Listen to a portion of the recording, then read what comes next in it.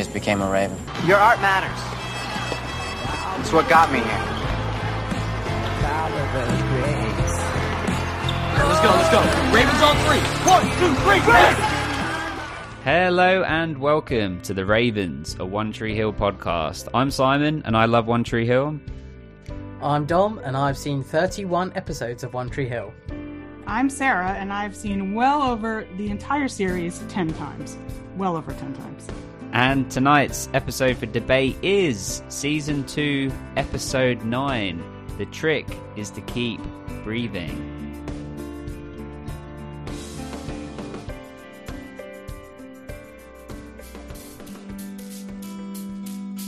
Keeping up appearances.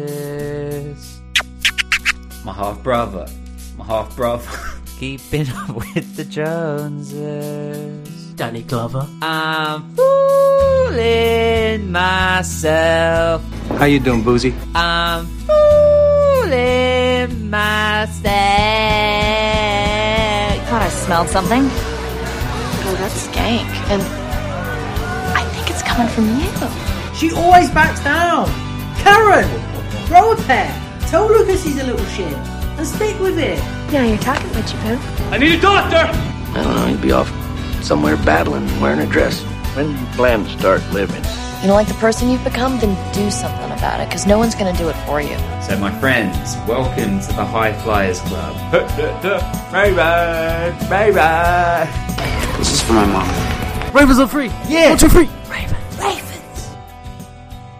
So hello and welcome to The Ravens, a One Tree Hill podcast, where it is always 10:30 at night, so it's time to grab the snacks from the sweet cupboard, move on upstairs and settle in, as tonight's episode for debate is Season 2, Episode 9. The trick is to keep breathing. Dom, we are here, but guess what, my friend? We are not alone. We are joined by Sarah. Sarah, the wonderful, giving, generous, kind person that gifted Dom and I all kinds of One Tree Hill treats, and we had a great time unboxing all of that. And now you're here with us on the show. Welcome, Sarah. Thank you. Anything else you want from my house, I can send. Yeah, definitely. I mean, I think you're in the kitchen. What other memorabilia do you want? No. We want to see what like silverware you have in the kitchen, kind of plates. There's a cupboard right behind you, actually. That's what's in there. That's children's art supplies. You probably don't want that. We'll take the lot. Right, so Sarah, you're joining us you're just outside New York, right? In that sort of I'm on area? Long Island, yep. Awesome. And you have watched One Tree Hill over 10 times. When you say that, do you mean you've seen all 9 seasons, or are there particular seasons you've seen more than others? I've probably seen 1 through 5. Probably like 20 or 30 times, and then 6 through 9 I've probably seen maybe 6 or 7 times. Wow. Okay. And when you say 20 or 30 times, you're not exaggerating. I think you hold the record from people. Because it's not only me. It was like my husband would watch it with me. It was on repeats on a channel here, SoapNet, that they don't have anymore. So I'd watch all the episodes. They would just keep going, and then they just start from the beginning again. So every time it was on, I would watch it. So One Tree Hill is your version of Friends. That's exactly what happens. Well, to Friends, it used to be 90210 because I'm a 90210 generation, and then it turned into One Tree Hill. Yeah. So that is amazing. And have you seen 90210 as much as you've seen One Tree Hill? Oh yeah, I probably am more well versed on 90210 than One Tree Hill. I've seen One Tree Hill more recently though than 90210. That's awesome. And Paul Johansson famously on 90210 as well. Yeah. So awesome.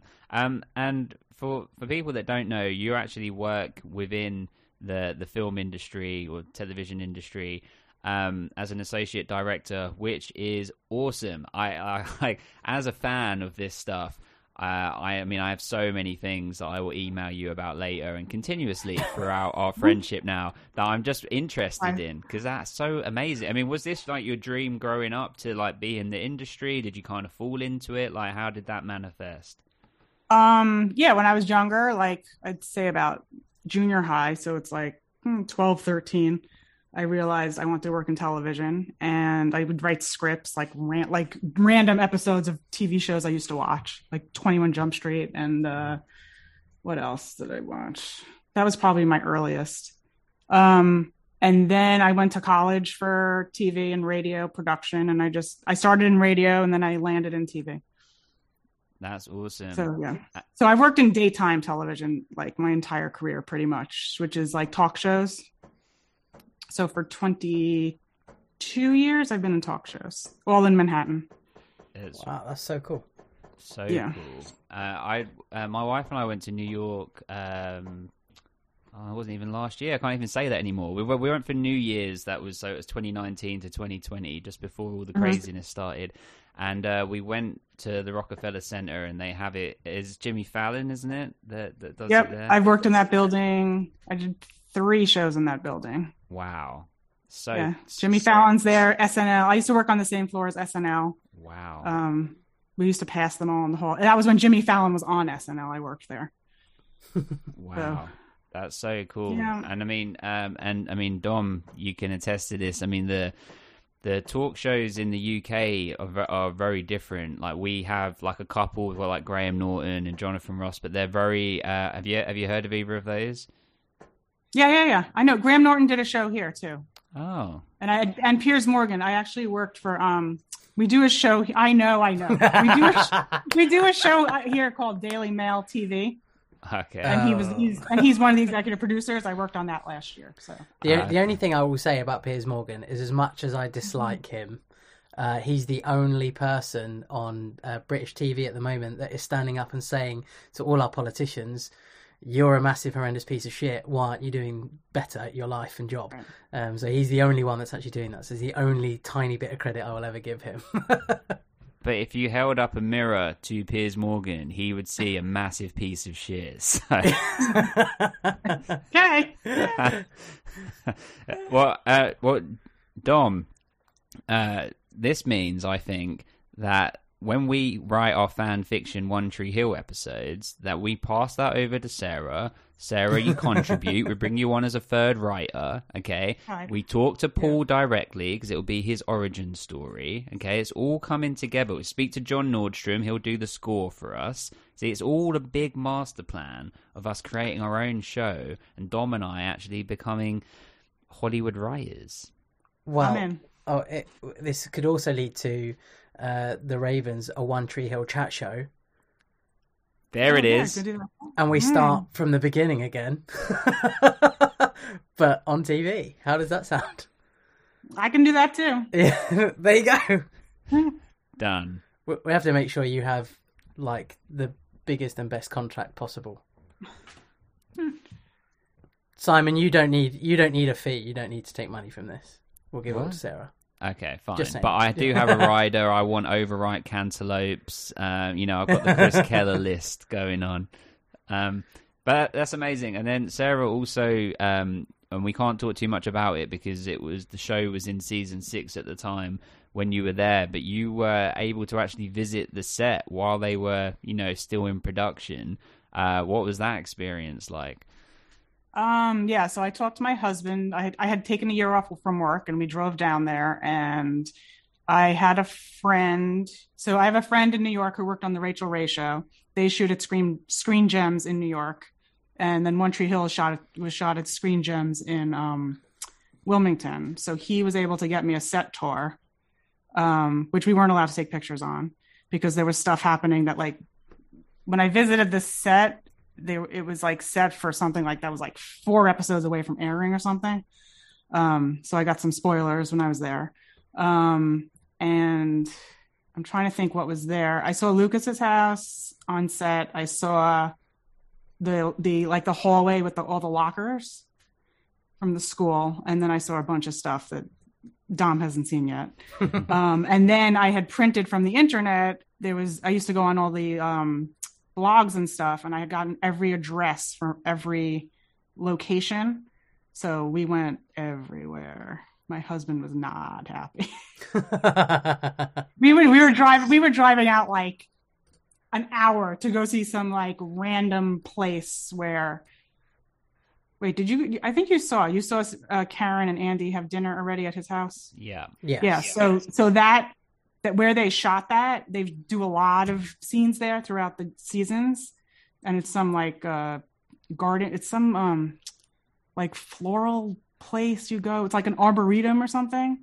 So we drove there. That took forever to get to, but we went everywhere. We had 3 days to like just drive around, and then I signed up to be an extra. So we both were extras we were in a huge crowd. Like, I mean, like 0.3 seconds of like the episode. But I found the screenshots and I sent them to Simon. So he saw them. I love it. I loved it. Your husband sounds like a very good sport for like, going along with all of that. And that's so cool. And then also I have to say, I could really hear your accent coming through there when you were saying saw and hallway. I enjoyed it. Which is why I went to TV and not radio, because I hated how I sounded on radio. But we love it because, that's awesome. It's like we're in a television show right now because we don't get to speak to Well, I say we don't get to speak to Americans that often living here in the UK, but we actually seem to be speaking to Americans like every week at the moment. So. Yeah, well, there's a lot of us to speak to, so it's good times. Well, let's dive on into the episode. Well, Dom, how are things with you? I wasn't paying you enough attention there. How are you?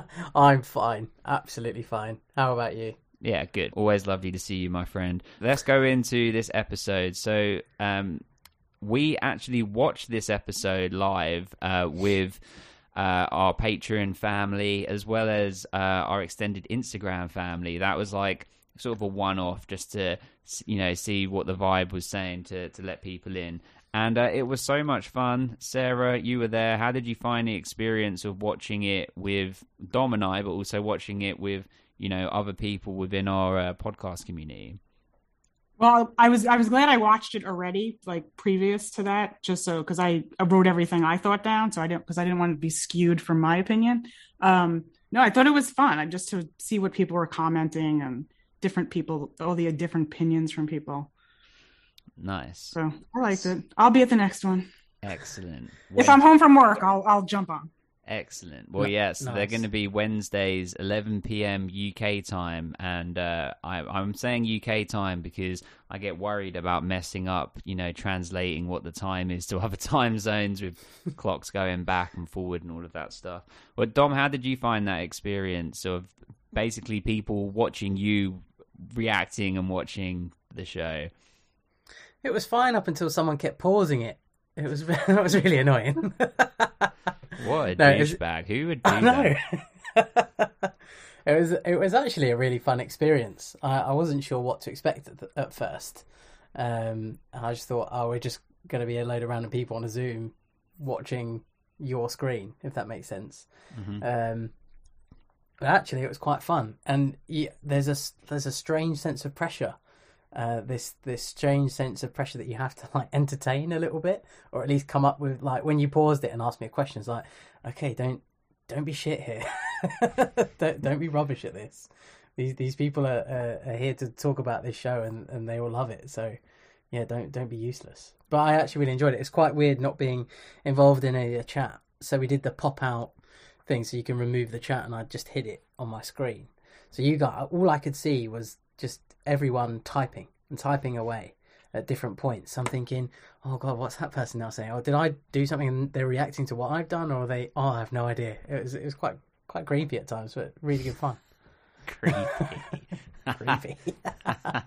Well, it was and that's why I was pausing it as we were going through. Like, I wasn't at the beginning, and then I thought, well, we best do something, otherwise it's kind of like, besides the point. Like, as in, if we should pause it and then get some reactions as we go through, but then I was also conscious to not do that too much because you don't want to ruin the flow of the episode, but also to not just be the episode. But I think it turned out really well, and I think we'll sort of crack the formula as we go through. Maybe if it's a 40-minute episode, which they tend to be roughly around that time, if you do it in, maybe we say we only pause it 4 times max. So there's like every 10 minutes we go, okay, how was that 10 minutes? But it could be less than that. You can make it every 15 minutes or something, just to... We could even make it into like games that we say, right, we can do 5 pauses throughout this, and people vote in the chat when the pauses should be done or something. What's great is that I have no input in that at all, so that's great. Let's just let people decide. Well, we'll work it out. But people that are on Patreon, get involved in the watches. I'll post the Zoom link. It's the same link every single time, so don't worry about having to get a new link every time. If you see the link, save it in the notes in your phone or wherever. It will be on Patreon, and just come join us. And people that aren't on Patreon, firstly, what are you doing? You're missing out on everything. Get your life together. Come on, sign up, watch stuff with us, chat stuff, and get involved in the community. The best part about it is having people to interact with about what we're doing and about the conversation. So I urge people to get involved into the Patreon just to get into the conversation, because it's awesome, and people are becoming friends, and conversations are happening that aren't involving us, and that's really cool as well. So it's a fun place to be. But let's jump into the episode. Sarah, who should we begin with? I guess let's start with Brooke and Peyton. They started together. Okay. Brooke, let's do Brooke. Tell us. I want to know your favorite season, favorite character, and who is better, Nathan or Lucas? Okay, well, Nathan. I am not a Lucas fan. Super. That was straight away. I'm a huge Naley fan. Sarah's Haley's a winner for me already. Haley's probably my favorite, hence my daughter's name Haley. I just changed it to my name. And my favorite season? I want maybe 3. I am not a big season 2 fan. So when you told me the season in the episode, I was like, okay. Well, we'll come back on season 3. It's all good. We did a bonus episode yesterday, and one of the part of the conversation we had with two patrons that joined was which do they prefer, season 1 or season 2? And I was included in this question. We all said season 1. Season 2 is like I said it was a bit of a slow burner. There's not really... It's like a filler season. Yes, exactly. And even Simon was saying like there's no basketball, which got him into the show, and there's none of this, there's none of that. So it's really interesting to now hear people's takes on how they feel about this particular season, because everyone has said that 1 is the most sort of nostalgic and the one they sort of turn to. 3 is a great season. Then you get to like, is it 7 and 8? Nobody really likes 7 and 8, and then you get to 9 and it's like, wow. So yeah, all this I've got to look forward to. Nice. But you're leading into 2 good ones, so you're halfway through 2. Yeah. Do you know what I'm looking forward to looking back on when we've finished is the seasons of the show that are the best, but then I also wonder if our seasons of our podcast will have dips, and seasons that are better than others. Like, as in, though season 2 might be not a great season, will people think that part of our podcasting was better, and then maybe on season 3, we really take it down the toilet and do garbage, and people are like, well, the show's great, but the podcast just became absolute shit. It's trash. But back to your sort of favourite characters. You said you're a big Naley fan. Mm-hmm. Is that you saying they're your favourites, or do you have two-part question? Do you have favourites that aren't in it yet, and you don't have to say who they are? I think Simon will probably tell you off. And are your favourites from what we have seen? Have you sort of given that away already? Is it? It's always Naley. But also, when I first started watching, I was a little younger than the parents, so I was a big Karen and Keith fan.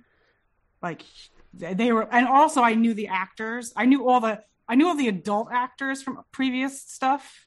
I didn't know all the younger actors. I knew Bethany Joy Lenz from a soap opera, but like she was the only one I knew. So I was a huge Karen and Keith fan. I've always been a Craig Sheffer fan since like the 80s, since his 80s movies. So if you had to pick one, if you had to say who your one favorite character is, who would it be? Still Haley. Okay. Or question we had last night was if we're my answer was Whitey, but if you're sitting in a restaurant, one person's going to come and sit with you from the show and join you, and you're going to sit and have a lovely meal as and a good character chat. or as their do person. either. Do both. So you can pick character and like we pick performer and character. Which one out of character? I'd say Haley, and I'd probably say Craig Sheffer for actor. Nice. Just because I remember him like the longest. I think I said Barry Corbin and Craig Sheffer would be my two. And have you, during your, professional career, have you ran into any of the cast members by chance on any, talk shows or anything? Where I work or in the business I work, we try and stay away from all our guests and everything. I'm going to say Sophia Bush was probably on one of my shows. I just don't remember which one. I didn't get into One Tree Hill until I started watching when the OC ended. So I went back and rewatched like 1, 2, 3. But from like 4 on, I watched on regular television. So when I was working, I was more about the 90210 people. So like I had met Jason Priestley and Luke Perry and Shannon Doherty. So they put me on one of my shows. I did 90210 trivia against Shannon Doherty. If you dig deep down on the web someplace, you can find it. But yeah, so I wasn't really stalking the One Tree Hill people because I didn't know who they were at that point. I'm pretty sure Sophia Bush, but I don't know if anybody else. And a lot of my friends worked at MTV with Hillary Burton when she was on MTV, but I never met her. But did you win?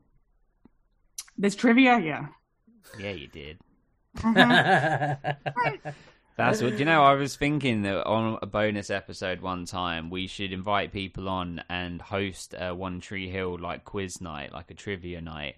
And, and everyone could, I don't know, would work it out. But, that could be really fun. And we could do Chad Michael Murray face masks as prizes. So we might have to start getting some more substantial prizes. No, everyone loves the Chad masks. It's fine. Or maybe I'll get some Nathan ones, James Lafferty face masks, and we'll say you can pick which one you want. I guarantee mine will run out first. No one wants those, Dom. They're only interested in Chad. Wake up. I'll take a Nathan. There aren't none, Sarah. It's not an option. There will exist be. Yet. I'm gonna get googling. The Colonel runs things here. Well, what? Okay. Back to Brooke. Brooke is not the Colonel. Do you think she's? No, I went back to the episode. Oh yes. Well, hang on. Before we get there, can you? Why is One Tree Hill special to you? Like, what makes it stand out and different to other shows like the OC, and or is it the same as the OC to you? I mean, I did watch the OC. I don't know. I watched it when it was on. I don't think I ever went back and rewatched it. One Tree Hill I can go back and rewatch and just sit and relax. There's some shows I cannot go back and rewatch. The OC being one of them. Or I know people love Gossip Girl. I watched it when it was on. I never went back to it. So there's something about One Tree Hill, 90210. I just keep going back. Nice. Excellent. I started watching with you guys so I started listening to you guys, I think in probably August. You were a few episodes in, so I was trying to do episode by episode. And then I was like, I can't do this. So I finished the entire season, all 9 seasons, by like the end of September. Wow. And now I'll occasionally watch whatever episode you're up to. That's awesome. That's very Dom style. He gets through this stuff very quickly. Well, can I ask how you found the podcast? Was it just like randomly on iTunes or? Yeah, it was like I was since COVID hit, we've been home. I was home for like 3 months, and I was like, I need something to do. So I was like, oh, One Tree. I found a 90210 podcast in like June. And then I was like, oh, let me look up One Tree Hill. And I found you guys because you guys were the newest. So I was like, I'll just listen to you. And I've gone back and listened to the other ones, some of the other ones. Oh, nice. But you're good for my commute because it takes me like, I'm on the train an hour each way. So Tuesdays are my days to listen. So it's like you get through like half an episode. That's Yeah, 2/3 an episode. I usually get through it by Tuesday coming home, Wednesday going in is when I usually finish. Nice. Excellent. Cool. Well, okay. I've got a question for you, Simon, actually. Have Okay. you watched other... Do you bounce around and watch other episodes as well? It's something I've never asked you, but actually always been curious of. Or are you just sticking to being linear? Are you thinking, actually, that episode in season 8 was a good one, I'm going to go and watch that, or season 5, or, any of that? No, I've never done that. I've only ever watched it in order and then all the way through. But I've said before, I've had times where I've got to like season 6 and stopped. Now this is my 5th rewatch, and I think I've only seen season 9 twice. So there you go. So 3 times I've not made it all the way through, and I think I might have seen season 1 and one more time as well. But I've been watching it just strictly as we've been doing it with the show. But I literally finished a rewatch at the start of August, and then that was part of the impetus of us doing the podcast. The only time that I've watched a random episode was when I got the jacket from Paul. I went and watched that episode that the jacket is in, or multiple episodes, I can't say. And I watched that one, and it's in this season, so it's coming up at some point. But that's also, you'll see, it'll all make sense when it happens. But that episode is also, it's one that you could watch on its own. Does that make sense, Sarah? Do you know which episode I'm talking about? Yeah. Yeah. Mm-hmm. Like, that's one you could watch, and like, you could watch it at any point, I think. It's one of my favorites, actually. Do you like that one, Sarah? That's for season 2, that's probably one of the best ones. Yeah. Well, when Paul came out with the jacket, when he said, "Oh, I've got the Ravens jacket," when I saw it, I knew exactly when it was from. I was like, I know the episode. Well, see, I thought that he was talking about from the finale of season 1, because Dom and I had Alex on, which was a great fun episode, and we thought it was like the shiny Ravens jacket that Whitey normally has, and then when he came out with that one, I was like, oh my god, it's even better. Good times. Okay, right, so Brooke. Yeah. Tell us about Brooke, Sarah. That's all right, that's what we do. That's okay. Tell us about Brooke. So they're she's at the mall with Peyton, and they're shopping for dresses that she can't afford. And then Peyton buys her a dress. The dress was okay. Out of 10, Sarah? How would you rate it? That blue dress? Like a 6. Okay. I wasn't really into that. Not for a high school dance. Well, Dom, it wasn't like it wasn't the prom. It was a dance. That's a good question. I'll come back to my question for you, Dom, but that's a good question. So, like, in high school in America, traditionally, like, how many of these like dances, proms, formals are there in an academic year? I mean, there's a junior prom usually for the juniors, and then there's a senior prom for the seniors. I remember more dances in junior high than high school. Those are the ones I went to. I don't remember going to any other dances in high school except for junior prom and senior prom. But this was just like some random formal, like, I feel like it's still the fall. Like, it's not even like the end of the school year. Or maybe it's like February. Right. Okay. And Dom, did they do a prom at your school? Like when you left or anything? It was always the last sort of year, wasn't it? Was it year 11 sort of prom? Mm-hmm. That was it. Yeah, it was. I get when we were young at that age, so about 16, it was a new thing, wasn't it? It didn't really happen. Now it happens every year without fail. Non-COVID years, of course, but it's now an event here. And it was all, like when we were younger, it was like a non-event. I mean, mine was in the old town hall in St Albans, and they've got rooms in the upstairs, and like not that many people turned up. It was just like, the select few people that you would expect to be there. It wasn't the event that it sort of is, and it is nowhere near the scale that it is in America. From what we see on TV, anyway. Our proms are like at like outside venues, but like all the other dances are in the gym at the school. They just pretty much what they did in this episode. They just like made the gym pretty. Well, because our school system works very differently to yours. So like our high school goes up to 16 years old, and then we go to what we call college, which isn't university, and then we do that for another like 2 years, and then go to university. So it's like, correct me if I'm wrong, but the way I see it in America, it's like you have like kindergarten, you have then elementary school, then junior high, then high school, and then college. But high school goes up to when you're 18. 18, yep. So that's like, so Dom, for us, so high school would be like year 10 and 11, and then the first 2 years of sixth form or college or A levels. And so having like a prom or a dance then when you're like 18 years old is definitely a bit more like that. That would be more of an event, I think. We had a prom, and like Dom was saying, it was only really just coming in the UK, in the part where we live anyway. And I didn't go because famously I didn't enjoy high school.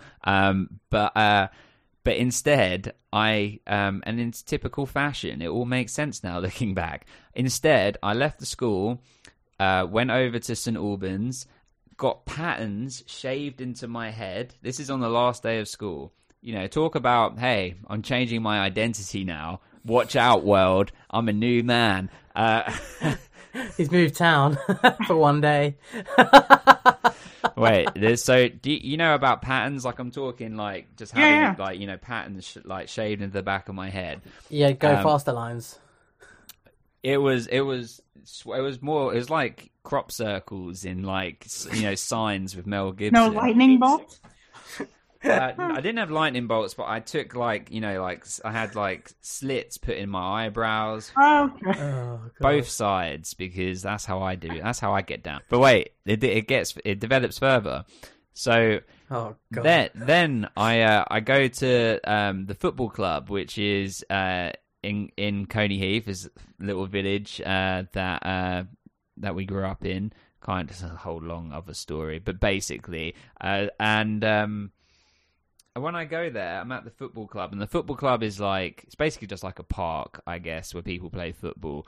And when I get there, a random person just says, "Oh, you got patterns in your head. Do you think you're hard? Are you hard?" Now, hard, if this doesn't translating, basically means, are you tough?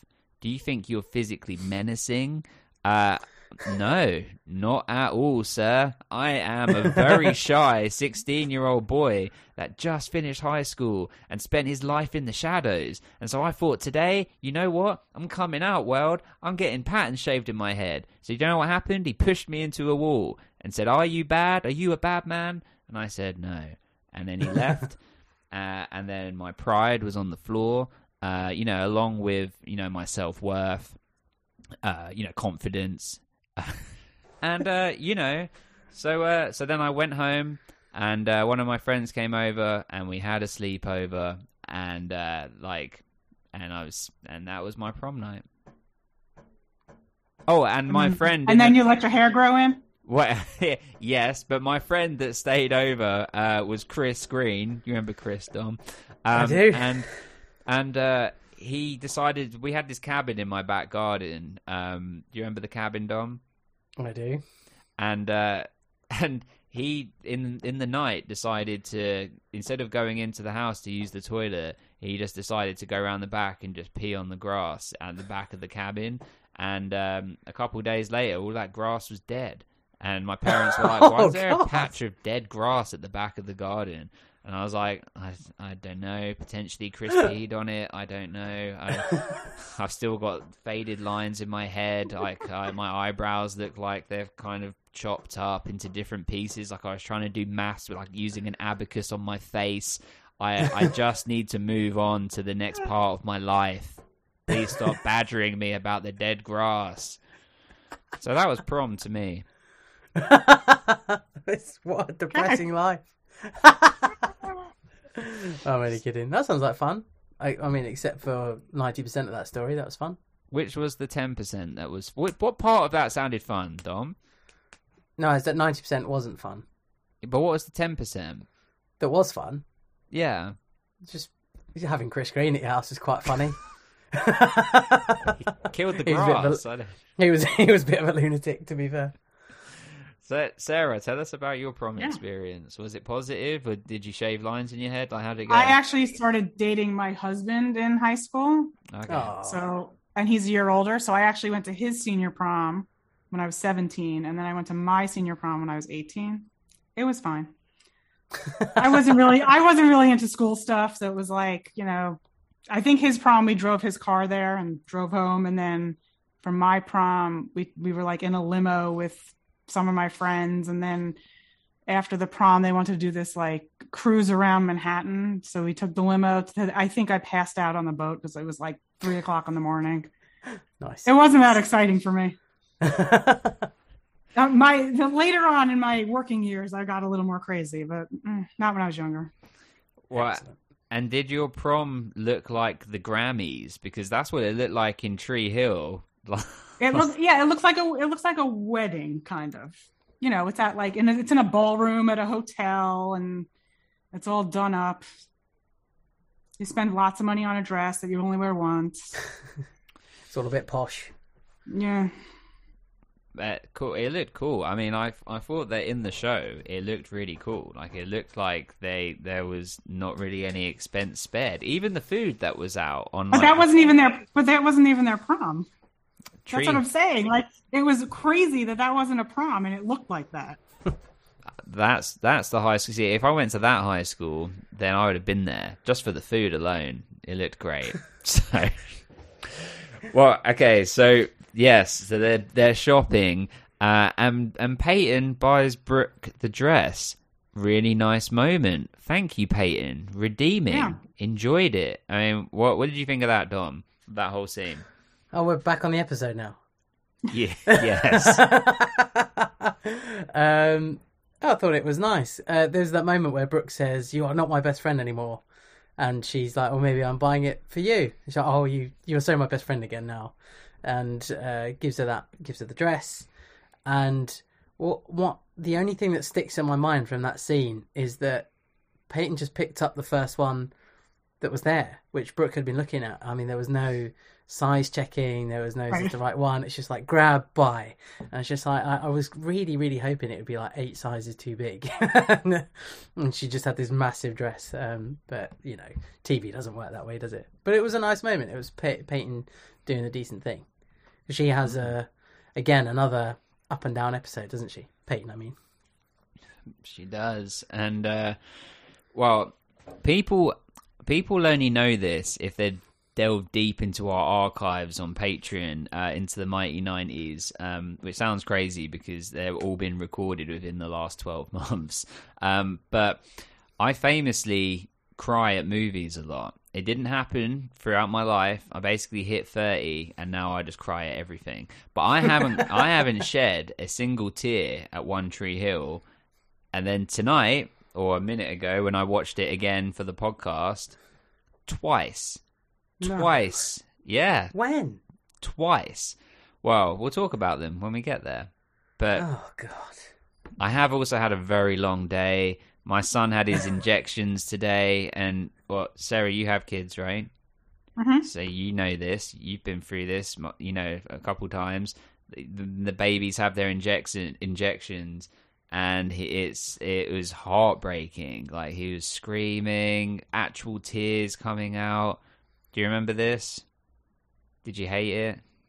Yep. It's been a rough day. As they get older, it gets better. I think my son stopped crying at like age 8. Okay. Well, he's only 3 months old, so no, I know.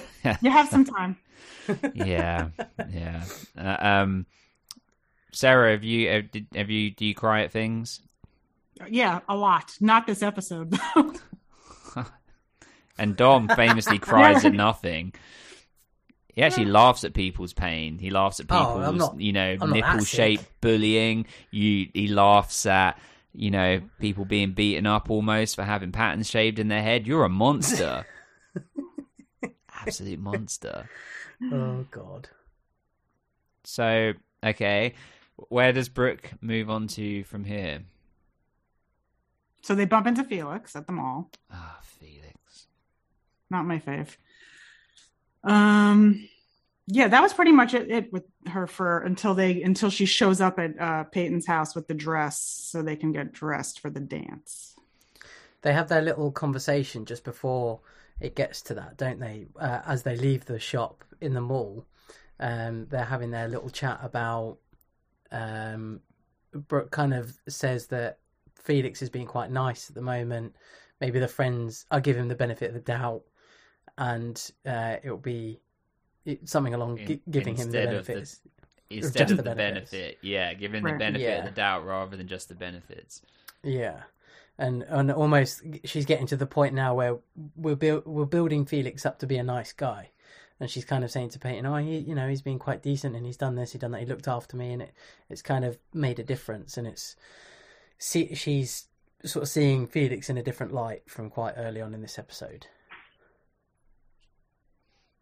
Yeah, and it's kind of set up like that. Like Felix is saying, I was thinking about asking you to go to the formal, and she's saying, well, maybe they'll leave together or something along those lines. But this is all still on the back of he said he saved her from being drunk at Trick when we actually know it was Mouth, and sort of going off of the back of that.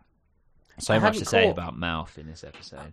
I hadn't caught in the watch that we did all together that she says that my date to the formal, Peyton, bought me the dress. I hadn't quite clocked that meant that was her date to the thing.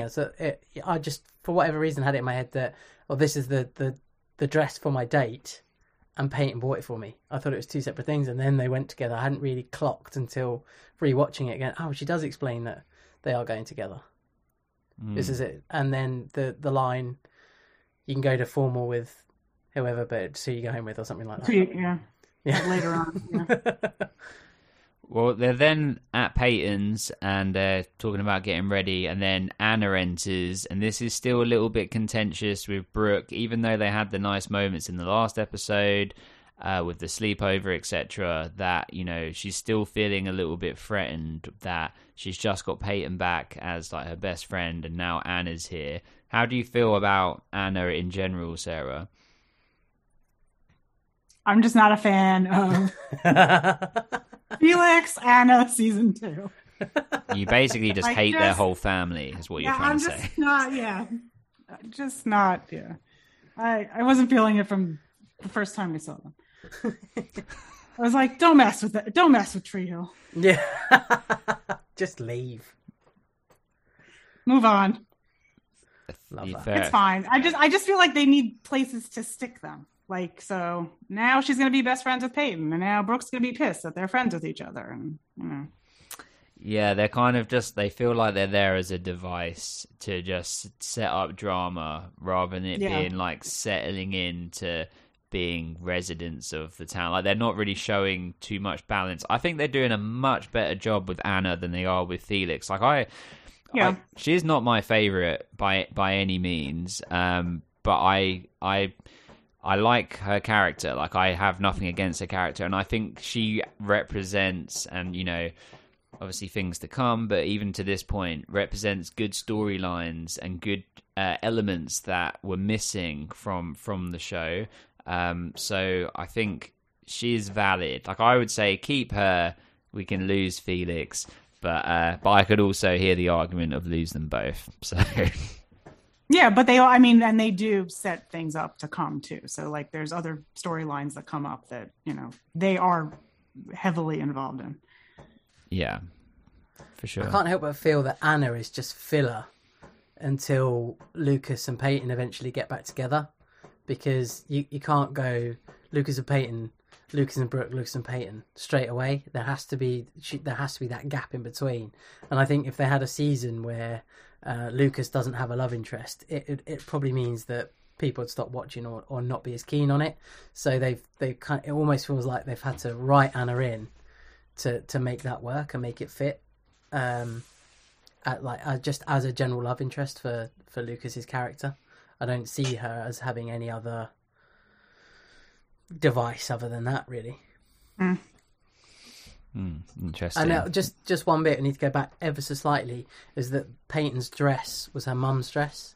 And one thing I keep forgetting is that Peyton and Brooke and a lot of these people have grown up together or grown up knowing each other. So I always have it in my head that they only know each other from, season 1, episode 1, from that age onwards. So I was like, how does Brooke know that her mum would be proud to see her in it and stuff like that? I don't get it. But then I have remember actually they've known each other for a lot longer. And then that was the mistake I made with the subtitles on the watching night when I thought it said when it says my mum wore this at her formal. Oh right, all right. And I'd read it as funeral. Awkward. She really wanted that dress. Had to go dig it up. Sorry, Mum. I need it. No, that's deep.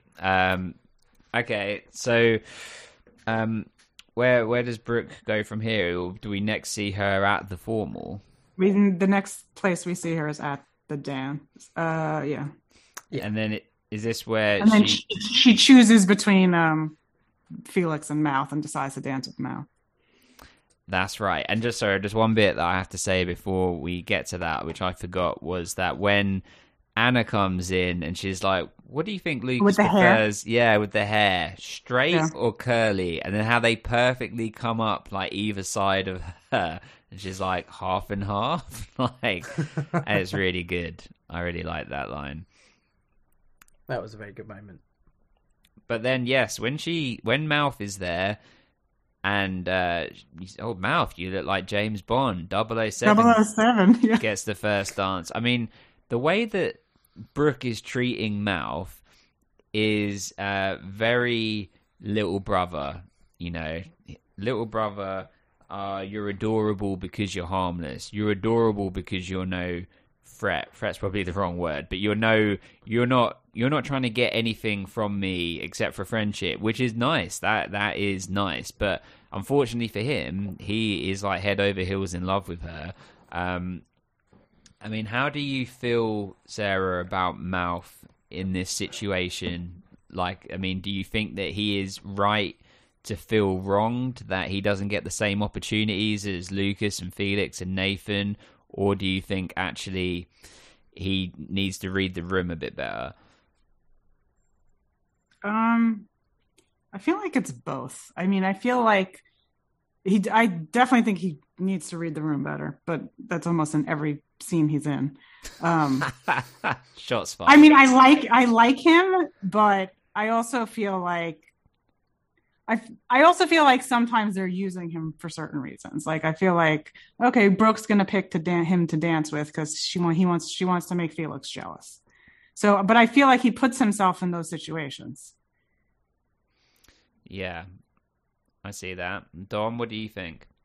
I mean, Mouth probably would have made a bolder statement by not going, having some lines shaved into his head, having his eyebrows cut, and going and buying, whatever, and having his mate stay around in his cabin in his back garden, making a mess of the place. That probably would have been a bolder move, I think.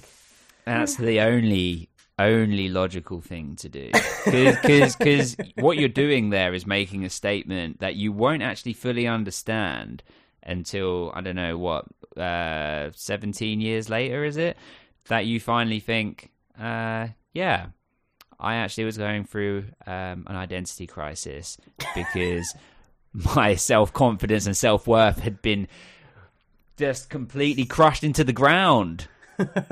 But that's okay, right?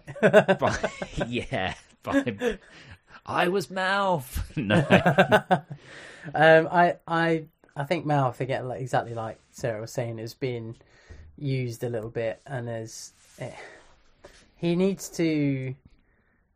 There's a lot of self-confidence and self-worth issues, isn't there? And it's something that we've probably both grown up with. You know, I didn't go shaving lines in my head, but I wasn't one to go, hey, you're like prettiest girl at the party sort of thing, dance with me. It's not what, let's say, guys like us do. We kind of turn up, stand in a corner, hope someone talks to us at some point, and then leave. That's kind of what happens. And Mouth is in that sort of weird little middle world, but he's really like fallen so much for this person who's paying him a little bit of attention, and for him at the moment, any attention that he can continue to gather and grab is positive, and he just keeps that going. But it's starting to have that negative effect on Brooke in a little way now, and it ends quite roughly for both of them. And the impact that Felix is having on him is actually quite negative as well, because he wants what Felix is just getting all the time. So I think there is a lust element to it, isn't there? But actually he's now started to realise what Brooke is really like, and he actually really does like her.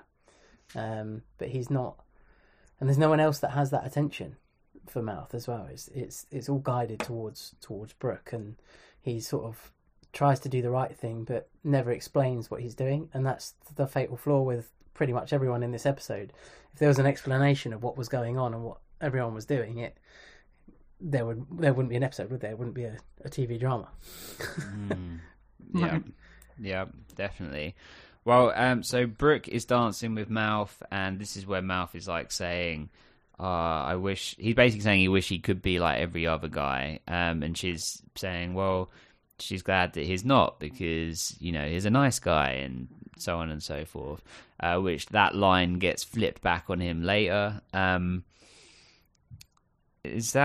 Do we see much else from Brooke at this point in the formal, or does it go to the beach house? Well, he confesses the whole dollhouse thing to her at the formal. Yeah, tell us about that, Sarah. So he pretty much says, like, I brought you home, not Felix, so he lied to you, but then he paid for the dollhouse and I gave it to you, so I lied to you. So it was like a whole big mess. And she's like, well, now you're like every guy. Yeah, wish come true. As bad as the rest. There was some real like marquee quotes in this episode. A load from Brooke. I wrote some down that I'll share when the time is right. But that was one of them. That was a real good punchline, and it was coming at a point where he was just about to say, "And it's because I love you." But he didn't quite get to those notes, you know. She just cut him off. But in his mind, he'd already paid the DJ. They're going to cut the lights. He was going to grab a microphone, and then he was just going to just start serenading her in front of everyone. And actually, Chris Keller was going to come in and say, "Actually, Hayley, your voice is pretty, you know, average. Mouth, Marvin. I think you belong up there on the stage with Marvin Gaye. It's Marvin McFadden, ladies and gentlemen. Let's go."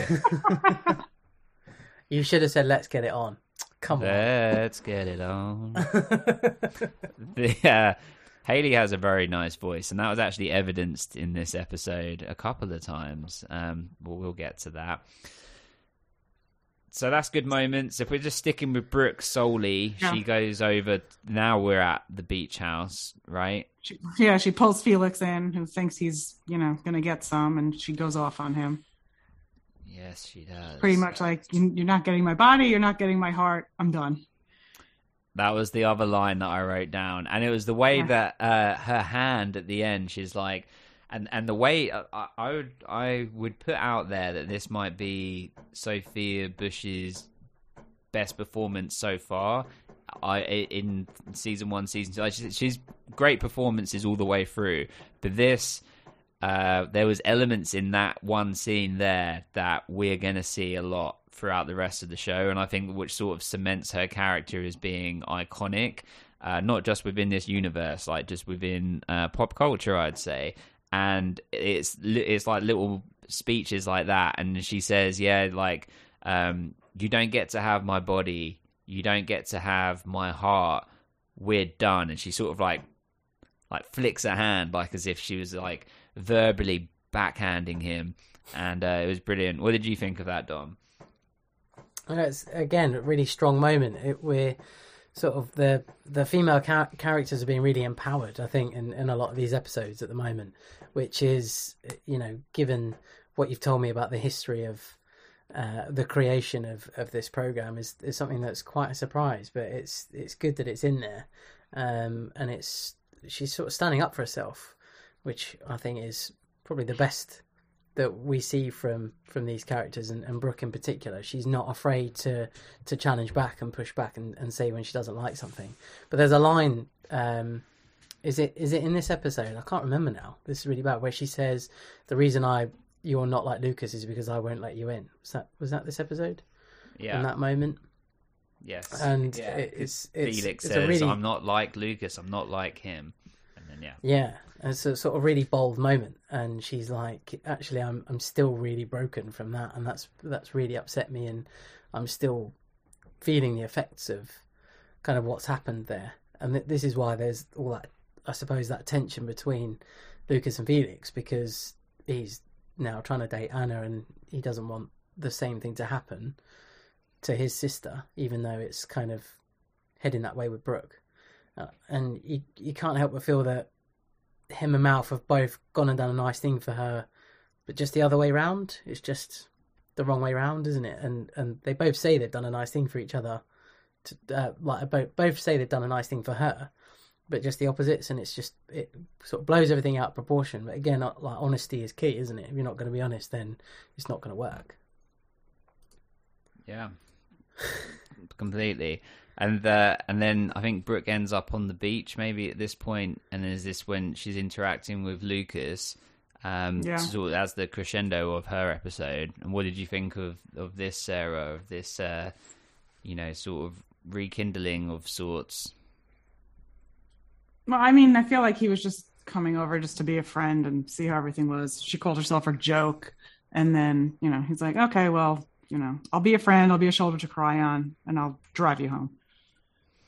And he also says, she says, sorry, why is it that it's like bad guys just want to get into your pants or something, and good guys lie to you to get into your heart or something like that? Yeah. Sting. Ouch. But Lucas is so good. They allude to that they got breakfast together. She says, like, thanks for breakfast, as he drops her home, and they decide that they're going to be friends, which is lovely. It's nice. And I know you like to go character by character, but the whole end of the episode annoys me, because I'm like, some scenes are night, but then some scenes are the next morning, and I'm like, wait, when is this happening? That's true. I didn't really notice that, actually. Did you notice that? Like, Haley calls Nathan, and it was like still dark out, but his phone rings, but it's light out. But then Lucas is bringing Brooke home, and it's the morning. So I was just like, and then Anna and Peyton, they slept the whole night. Like, I didn't know what was happening. I didn't know what time of day it was. Yeah. Well, we know that nobody actually sleeps in Tree Hill. They are awake permanently. It's ridiculous. Well, so that kind of wraps up Brooke. Do you have a prediction for Brooke, Dom? I think maybe both of them will come worming their way back to her. But by both of them, I mean Felix and Mouth individually to maybe try and apologise. I think Mouth will probably be bold enough to do it first and say, "I'm really sorry. I didn't mean for any of that to happen. Can we be friends?" And Brooke, unfortunately, holds grudges a lot longer than all the other characters seem to. So this might last a little bit longer than what I would normally predict, and in terms of how long she doesn't talk to them for. But I think it would. Hopefully, she goes back to talking to Mouth pretty soon, and Felix just withers away and leaves. Okay. We'll find out, my friend. Well, Sarah, who would you like to go on to next?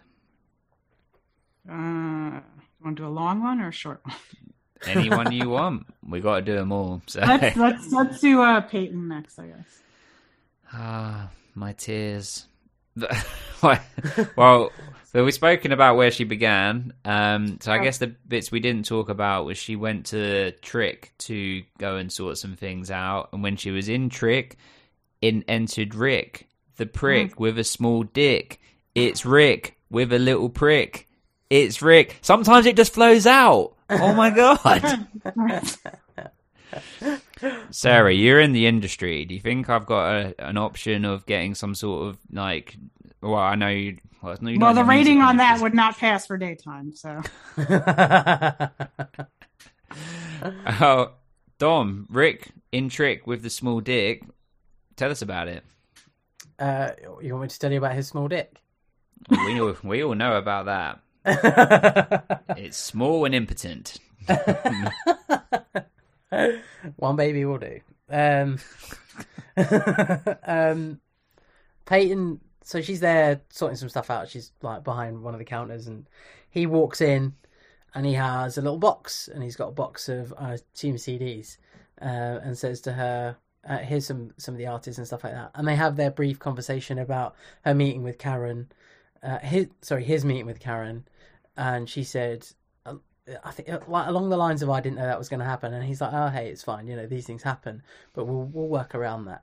And it's him still kind of staking his dominance, and like, you know, if you want anything in the music world or musically to happen here, you've still got to go through me. There's no two ways about it. So we'll keep Karen out of it, and we'll keep her quiet. But you know, at the end of the day, he's acting like he's still got Peyton in his pocket. Peyton in his pocket, I think, should be a new segment of the show. So agreed. I like the way you could have gone into a freestyle there. No. Fine. And he, when he's about to leave, he says, "And there's a little something extra for you in the box." And we all know what the little extra is going to be. It's some extra drugs. Peyton's in the pocket and cocaine's in the locket. Am I right? Oh dear. Well, Sarah, again, that's the music industry. But have you ever come across any Ricks in a day-to-day work life? Do they exist? Yes, they do. And do they all have small penises, or is it just him? No, maybe just him. But yeah, no, I've come across that. It runs rampant. Well, that's bad, isn't it? He loves like a low cut sort of like vest like t-shirt, under a shirt. Mm-hmm. I also realised he has a massive hand. When he says goodbye, his hand is almost like in front of his face as he's at the door, and I'm thinking he has giant hands. They're huge. You're obsessed with people's hands. It's the old test of if your hand is bigger than your face, you're like a lunatic or whatever. Do you remember doing that? People like smash your hand in your face. But his hand is massive. His hand is bigger than his whole head. It's just giant. I don't know whether it's camera trickery or what, but he was quite far away from the camera, it seemed, and his hand was massive. Terrifying. You know the myth, the camera adds £10. It's actually to your hands. So. Yeah, it just adds extra handage. Okay, well, so Peyton's got some cocaine now. There we go. And Rick's got massive hands. That's that scene. And then we've spoken about them getting ready, spoken about the dress. She was at the cafe. She went to the cafe and asked if Chris would play a trick, and that was when the whole Chris Haley thing happened. Yes, and she said a line here that I had to write down because I was like, did I hear that right? Like I couldn't put the subtitles on, but we watched it as a group with subtitles on, and I can't believe I either didn't read it or none of us commented on it. But she said, and I quote, "This chesty club promoter," she said. This chesty about herself, club promoter. So like, I didn't catch it. Karen said something like, "Oh, get my, the best club promoter in Tree Hill, a snack on the house, something like that." And Haley's like, "Of course." And then Peyton says something like, "Hey, you gonna help out this chesty club promoter at the next night, by doing a whole set or whatever." Does that not throw anybody else off? Like, she's a teenage girl. I'm not saying, okay, let's get this right. I'm not saying that this is a false statement. I'm not saying it's a correct statement. I'm not saying anything about the statement. What I'm saying is that feels like a Mark Schwann type line when we're highlighting this stuff. Why would she say that? Yeah, when you just said it, that's the first thing I thought of. I was like, oh, It's like, that doesn't seem right, Dom. Yeah, it doesn't sort of sit right, does it? I hadn't noticed it. I heard her say get this sort of club promoter, but I hadn't really noticed her say, because all I was thinking is club promoter. I was thought she sort of works there or manages it. It seems a bit strange, but I hadn't noticed her say that actually. Yeah, interesting. And the word chesty is just weird. Like, is that really is a teenager going to use that in their vernacular? Is like it's a irrelevant line, isn't it? It's been put in to please other people. Yeah. Wrong. Right. So if we go forward, then Peyton is at the formal, and she's there. What we didn't talk about at the house was she keeps bringing up Jake. Like, she's looking at his pictures, she's checking for emails from him, and then she tells Anna about Jake. So I was like, oh, Jake, haven't seen him in a while. Oh, Jake. That shouts out resurgence of the character to me. That the more like they kind of mention something, the more it's going to happen. So I can't help but feel that Jake will appear suddenly in the next couple of episodes. The reason I didn't email you is because I was going to come back and surprise you. That sort of thing. Or Jake's dead. Yeah, Nikki's found him and killed him. Or he never got away. Mouth locked him away with Jimmy. It just collects the J. I just Jimmy spat on the microphone. That's our other fan fiction is Jimmy and Mouth's secret murder spree. Okay, yeah, this is great. We need you on every episode, Sarah, because we clearly move through some of this stuff. Well, okay, they're at the formal. Anna's there, Peyton's there.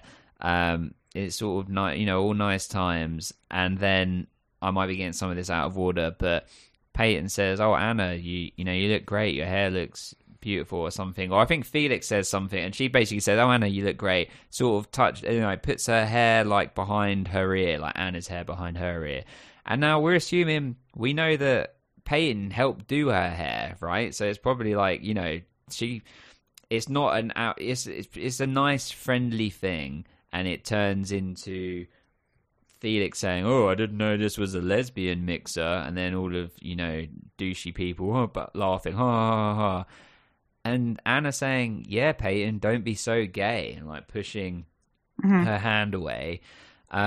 Which, I mean, there's so much to unpack here, but I mean, it's such a like, have you ever been in that situation where someone that you are friends with has alienated you in front of other people, because to try and impress them? Like, have you ever been in a situation similar to that? Either of you? I can't remember any. Nothing that's jumping out at me, unfortunately. So it's not unfortunately, it's fortunately, I suppose. The more we go through this podcast, the more I realise that the scars I have in my life are just deeper and deeper. I've had stuff like this happen before, I think, in high school, but it's horrible, like that. And obviously it's showing insecurity in some form or another, or I don't know. I mean, how did you read it, Dom?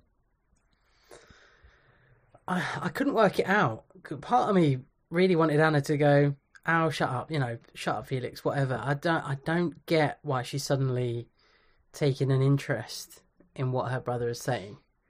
Whether that's gonna become prevalent in the next sort of couple of episodes, and we work out what has happened in their history. I'm really hoping that we find out why they've moved to Tree Hill, because at the moment we've got two sides of the story: is that they've moved there because of Felix, or they've moved there because of what Anna's done.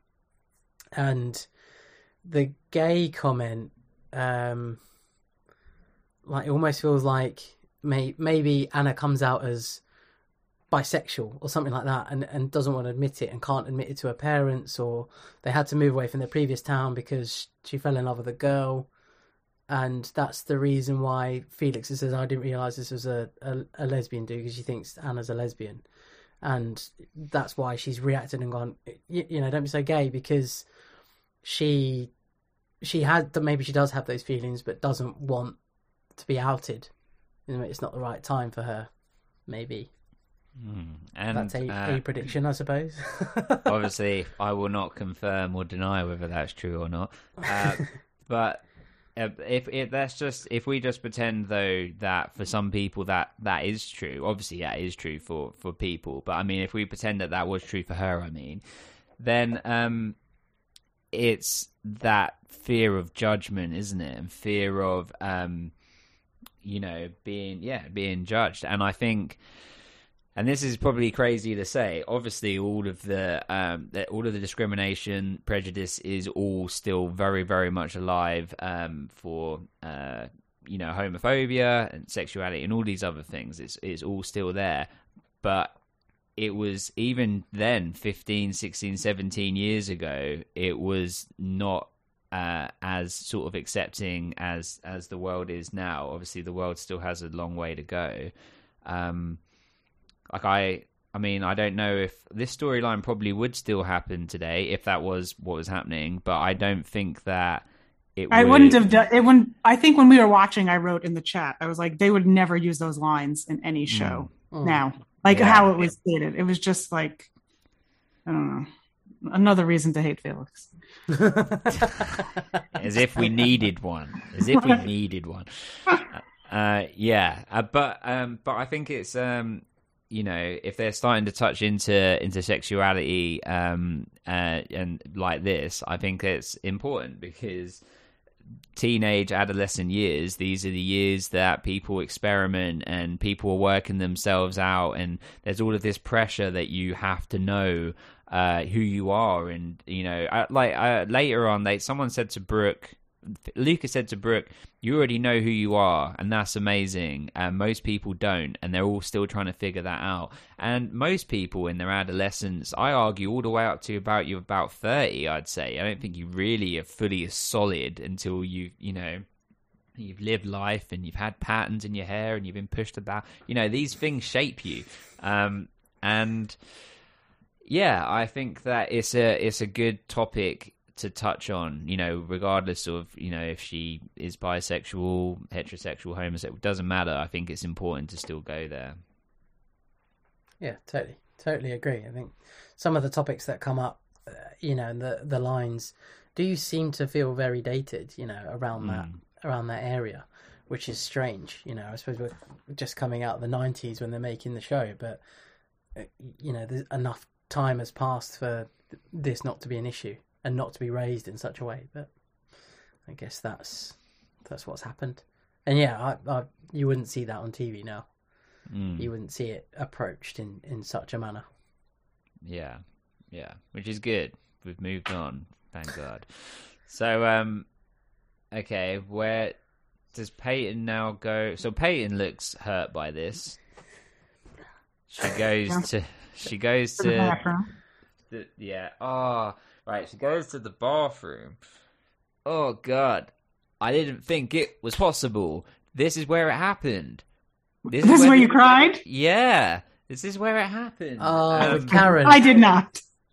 With Karen. Okay, with Karen. But can I just, for some context, no. last night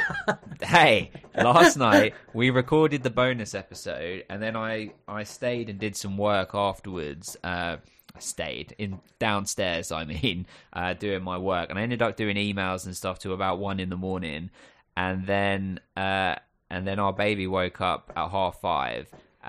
So then, pretty much up since 5:30 this morning. He had his injections, so that was all emotional.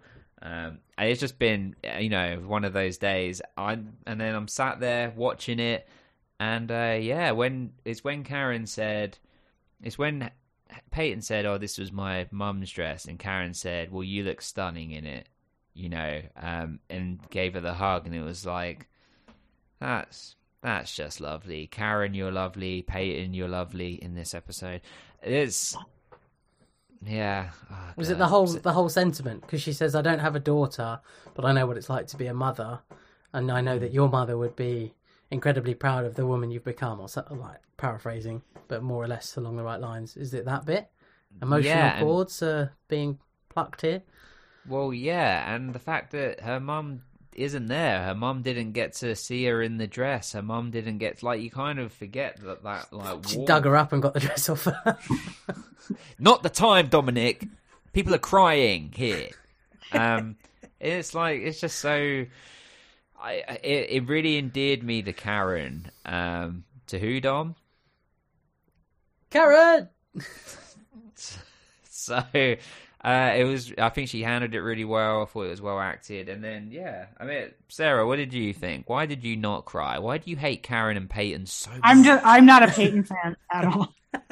Hate Peyton. Well, that's why you like the podcast. It does help. No, I like the scene. I just didn't, it didn't affect me that much, I guess. I feel like Karen's everyone's mom there. You don't really, aside from Deb, you don't really see anyone else's mom. True. And what is it about Peyton that you don't like traditionally? I don't know. She irked me from the first episode. Yeah, it's just the pure misery. Just like from like letting Nathan treat her like that, and then I don't know. It's a long journey with Peyton. Buckle up. Well, Dom, what did you think of the scene then, Tin Man? I mean, it was a nice enough scene. I hadn't really thought anything more other than that's nice, I suppose. It's just... Well, I took it as like, oh, Karen's here. She's going to say something, so Peyton's not going to do the cocaine, which is exactly what happened. Yeah, basically, I thought Karen might catch her with it and say, look, I told you to get rid of that guy and stuff like that, and now you're doing it. That's it, it's over, you can't work for me anymore. I thought it would have been a bit more dramatic, but it turned into a bit more kind and caring, which, people have explained Karen is like the mother of the show, exactly like you just said, Sarah. Okay, so we move forward with Peyton to the beach party, and she comes in, she's looking for Brooke. Mouth says Brooke's off benefiting with Felix. Obviously, we know that that's not happening. And then he grabs like the bottle of like whiskey or something, and Mouth. And then someone who seems to have like red wine in like a red beer cup for some reason. Right? Is that a thing, Sarah? Are we missing something here? Any alcohol could go into those solo cups. I'm gonna have a tumbler. Find alcohol or that's it. And did you say Solo Cup? Is that like the brand? Yeah, they're called. Yeah, there's even like a song called like Red Solo Cup. Like my kids sing it.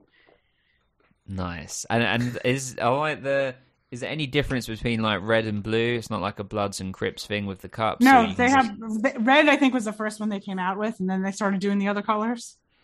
Okay, excellent. Love them cups. Well, someone spills their drink on Peyton, says sorry, and then just walks off. Oh boy. I'm conscious that I've told a couple stories on here already, and I don't want to take over. But I have a small story about someone spilling something on me. Can I tell it? Sure. Oh dear. Have you heard it already, Dom? No, but I think it's brilliant. Go on. Well, already, just because you're laughing at someone. Right? Okay. So I'm an adult now. I'm probably like 25, 26. I might have been married at this point. Who knows? I go into Tesco.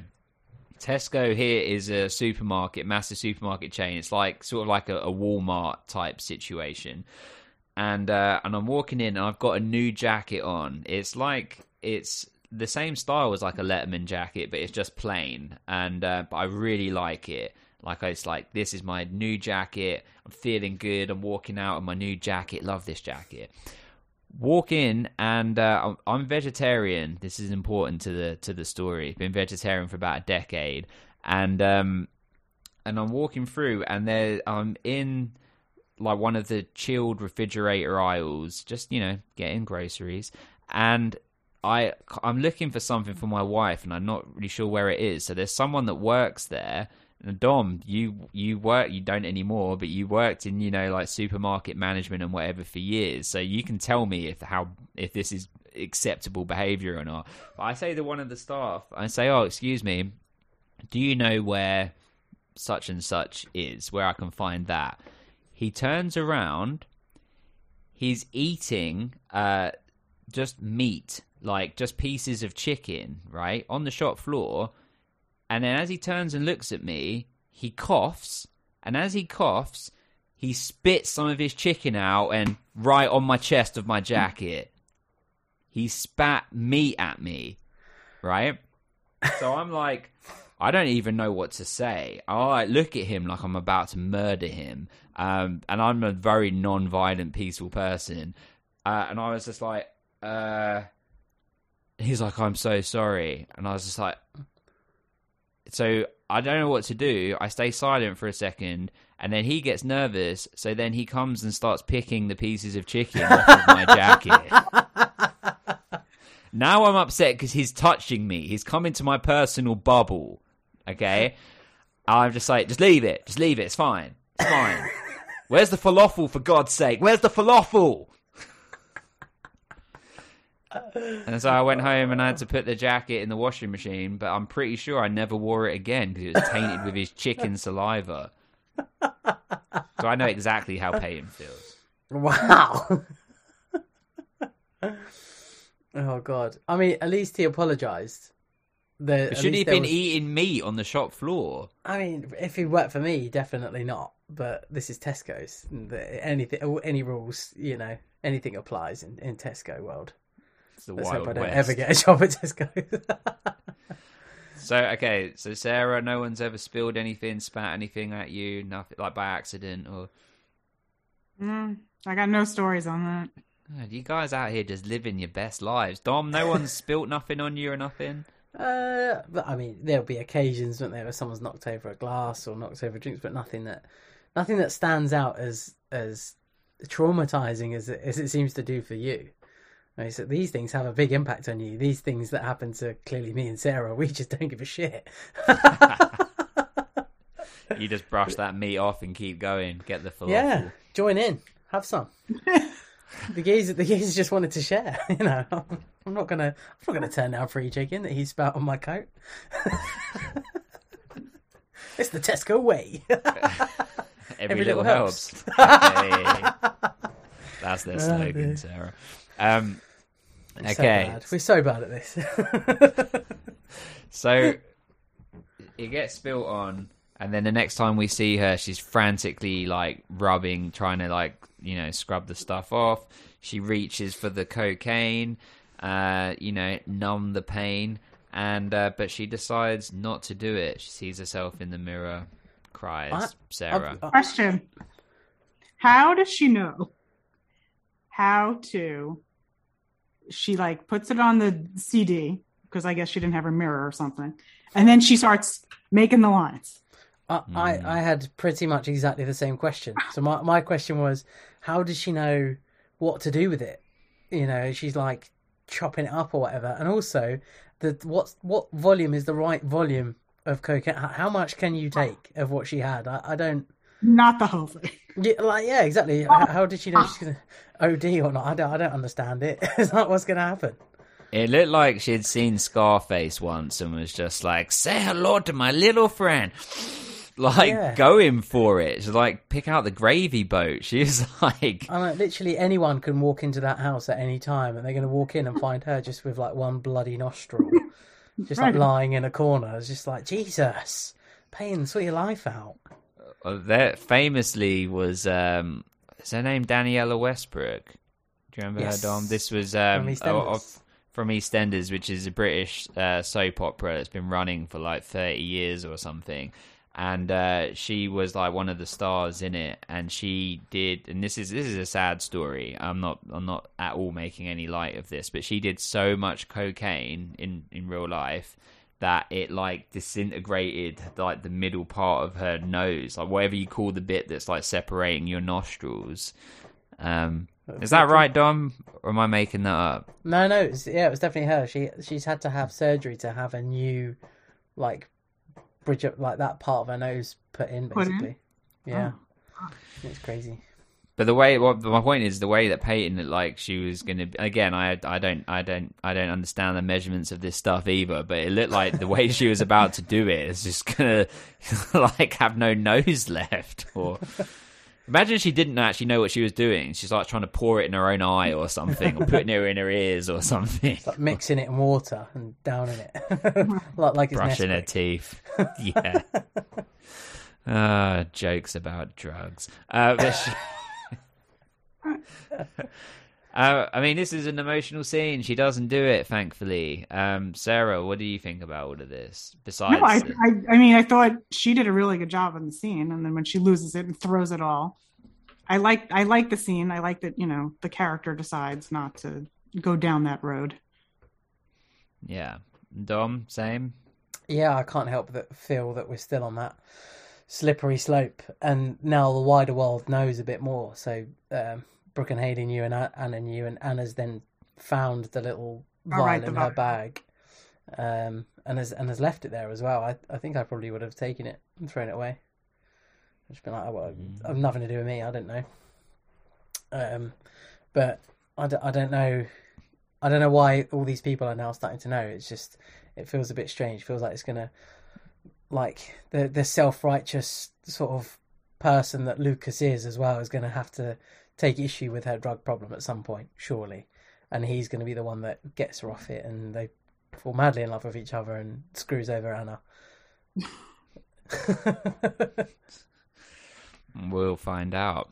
Well, and then when Anna comes over and confronts her, she's like, I flushed it. And I'm like, no, it's all over your bathroom. It's everywhere. Now. Yeah, I was thinking forensic science.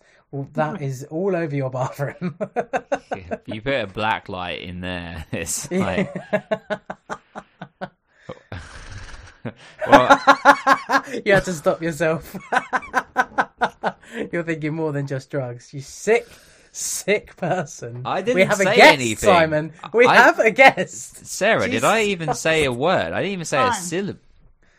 Remember the industry I work in. It's all good. Oh, there you go. I didn't even say a syllable. I didn't even say that's you. You're projecting. Was implied by your little tone and laugh. I didn't say anything. I was thinking about a transition, Dom. I can see you, remember. Yeah, but they can't. Stop ruining it. The illusion. Oh, God. We've only covered 2 characters in like 3 hours. Peyton was a long one. Well, but then they're asleep, and then they're in the bed together, and then they wake up.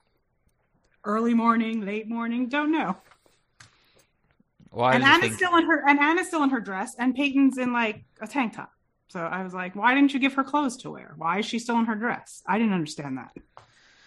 Yeah, and I was thinking both of their breath probably smells really bad because they haven't brushed their teeth. There's cocaine all over the walls of the bathroom. Anna was drunk before, so yeah. So she's got that like dry mouth. Like for some reason, I feel like there's no food ever in Peyton's house because she's got no time. She's on her own. She hasn't got time to go get bread and stuff. So Anna's just making this noise like.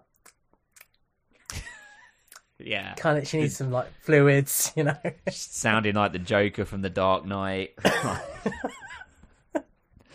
Yeah, dear. And I think both of their breath smells really bad at this point. So there's that. Comments? No. Okay. I'm right there with you. Right there. Who should we do now, Sarah? We can do a quick one. Let's do Dan and Deb. Tell us about Dan and Deb. So first he's exercising, and then he hears her show up, and he's like, oh, I can't exercise anymore because she'll know I'm faking it. So she comes in. He's like, oh. I don't remember if that's... Oh, no, the doctor was later. He's doing press-ups, and it looked like he had his feet on like elevated higher than his arms were, so they were like even deeper press ups or something. Like it weren't even just normal press ups. Like going for it. He was keen to get some exercise in. I can't help but feel when you look at Dan that although he's going to be really sweaty, he's still going to smell good. You know, we're just talking about Peyton and Anna having bad breath. I can't help but feel that Dan is gonna be doing those press ups and still coming out of that smelling good somehow. He's just got that edge about him. I reckon he smells like Chanel Bleu. You know, the Old aftershave. Spice. You know, the Old Spice advert. Yeah, look at your man. No, look at me. That's Dan Scott. Yeah, I can see that. Well, so Dan and Deb are going to be chaperones, right, at the dance. And then that's pretty much Deb's saying maybe you shouldn't go. You're still recovering. But it's like it's a formal, not a marathon. It's an opportunity to go and see Nathan. So they go to the dance. They're there. They look lovely. They look delightful. And Nathan dances with Deb, but really because he's just trying to distract her so Tim can get the keys to the beach house. What did we think about that? That was funny.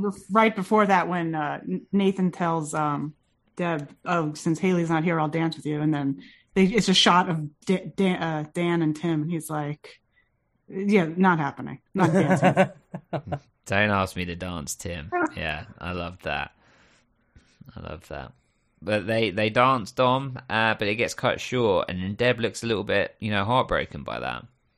I was actually really surprised. I didn't think he would be as cold to Deb as expected, because there are moments in their conversation where she's trying to be supportive and be nice to Nathan, and he it really shows that the side of his character that we're trying to get away from, and that he's trying to get away from, is that actually he still has that animosity towards people, and particularly his parents.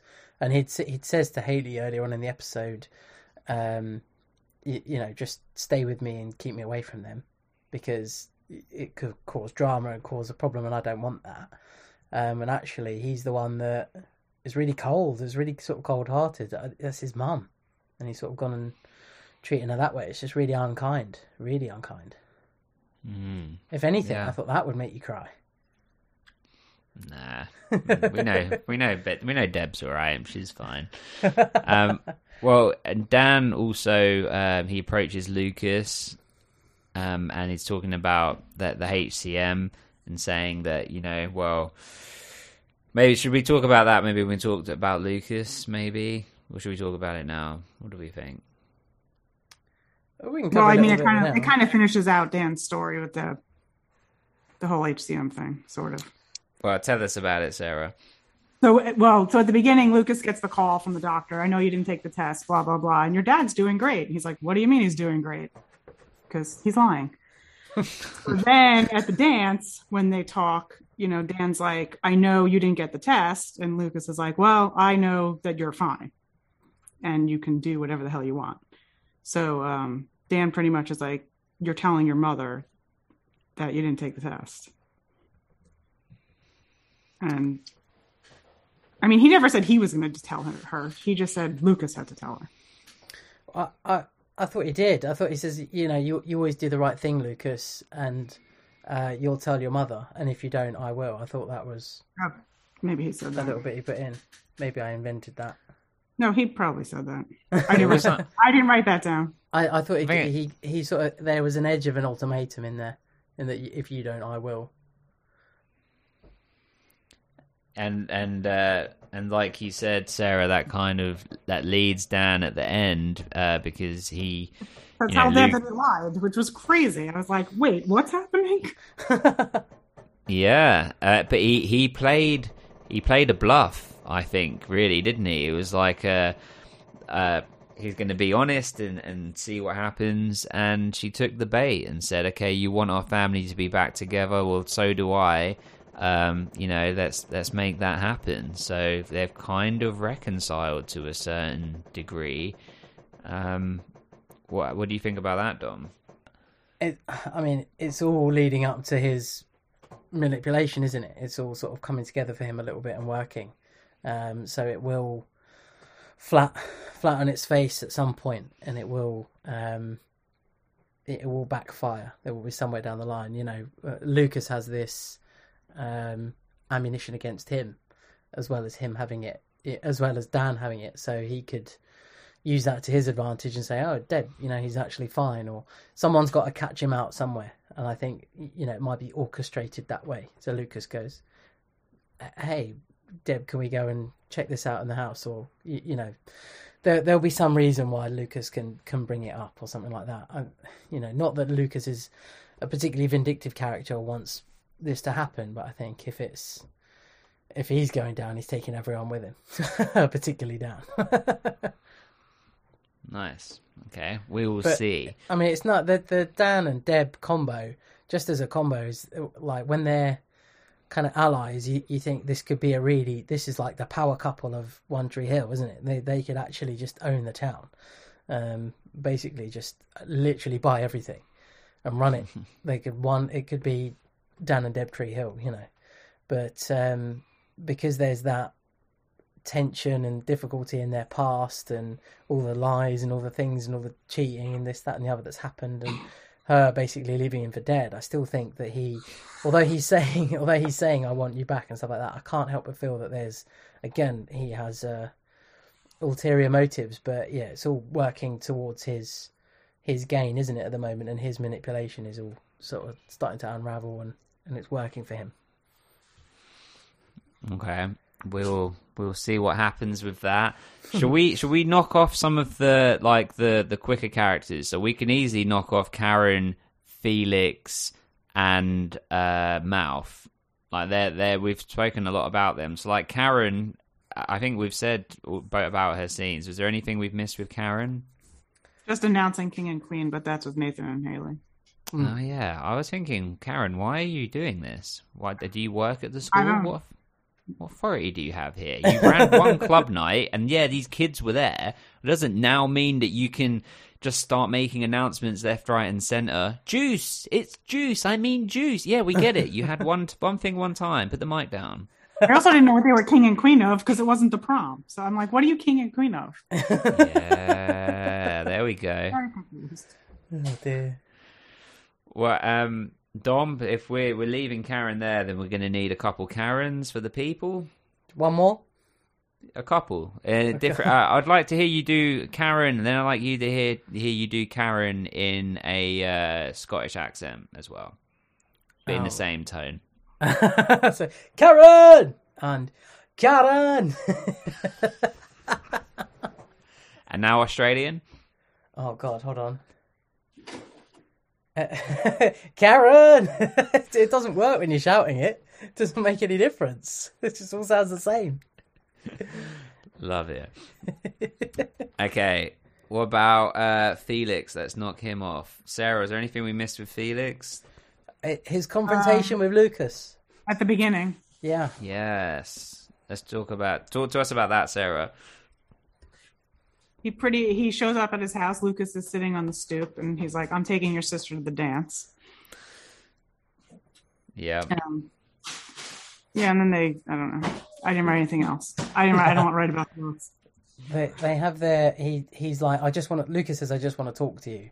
And that's when Felix just walks into him, doesn't he? Like, does the old shoulder barge. And I would have loved to have shoulder barged him back. Just Lucas, just drop your elbow into him. It'll be fine. And he says, look, I don't have a sister, but I get kind of how you feel. I'm very protective over Haley and anything that happens with her, so I kind of understand where you're coming from. And I don't want there to be an issue between us, but, you know, I really like Anna. I want to take her to the dance. And he says, you know, fine, okay, I'll let you take her, but if it doesn't go right, or it's not going, you know, the way it should go, I'm going to cut in, and then it'll be you and me that are dancing. Douche. Terrible line. Terrible line. It fitted his character, but yeah, bad line. And there's the bit between them. Oh, Felix and Mouth at the tuxedo place. Oh, there's that. Yeah. There's just the questions about the picture. And he says, why didn't you show us the picture, you could have won the dare night. And he said, because Anna's not a game to me. Lucas says that. I like that. Yeah, and then when they're at the tuxedo shop, and it was like there are elements sometimes that I like the relationship between Mouth and Felix, and then there's elements that I don't like. Like I like that Felix treats Mouth like a person, and hangs out with him. But I still feel like he's using him. Like I just like he had no one else to go with, so he took Mouth. Yeah, that's true. And he made Mouth wait outside for 5 minutes before they went in because he's so homophobic. He can't think, fuck you, Felix. Jesus. Wait, so I wrote down a quote from that, which I was like, so inappropriate. He says to Mouth, some other sucker buys the flowers and you pluck the petals. I was like, really? Oh, a horrible line. Yeah. Horrible. Yeah. Yeah, petal plucking's more your style, I think Mouth says, wasn't it? Something like that. Well, that's when he's like, what do you mean by that? And gets it like, up in his face. Is that moment? Yeah, and it's like, well, Mouth says, I want something more with a girl. Like I seen in the movies. And Felix is saying, well, what makes you think I don't want that too, Mouth? It's probably the fact that you're a horrendous piece of shit, Felix. Would have been my That'd be the one. Yeah. That'd be the reason, yeah. So Felix, Mouth, we've spoken about them, about at the formal, Mouth's getting drunk at the beach house. That's kind of it for them. Can we tick them off? Yeah. Tick. Any predictions, Dom? Mouth, Felix? Just what I said about Mouth and having to redeem himself with Brooke at some point. I'm not sure how it's going to play out with him and Felix. I think Mouth needs to steer clear of Felix, and we need a River Court kind of guys episode at some point where he's back with, I was going to call him Anton, Skills, and Fergie, and none of them were at the dance. Yeah, they go to. Why they were like me. They were off getting bullied somewhere. So. Getting their head shaved. Yeah. Okay. And what about Karen? Can we tick her off? Or is there anything else we need? No. No. Excellent. She didn't make you cry at any other point. No, she didn't. And so does that mean the only characters we've got left to talk about here then is Nathan and Haley and Chris? Yeah, I think we pretty much covered everything with Lucas too. Yeah, and there's no Keith, no Jules, no Whitey, which is a travesty. No River Court guys, horrendous. I do just want to say about Lucas is I think that he was really, really good in this episode as a character. He was supportive to Brooke. He stood up for Anna. Anna and Lucas. Anna, on the back of her feeling insecure or however she's feeling about these comments from Felix, she basically tries to jump Lucas in one of the bedrooms and at the beach party, and Lucas says, I told myself that I wouldn't do this again. I only do this on carousels sometimes, but I don't see one round here. If we can find one that's open, sure, then maybe. But one that doesn't smell like Nikki would be really great. Get Peyton's blacklight out. We're all thinking it, Simon. You nearly said it. Stop telling me what I am going to say. You can't do that. I just did. Oh, dear. So he says, I want to wait till I'm in love. And what great restraint. Chivalry is still alive in Tree Hill.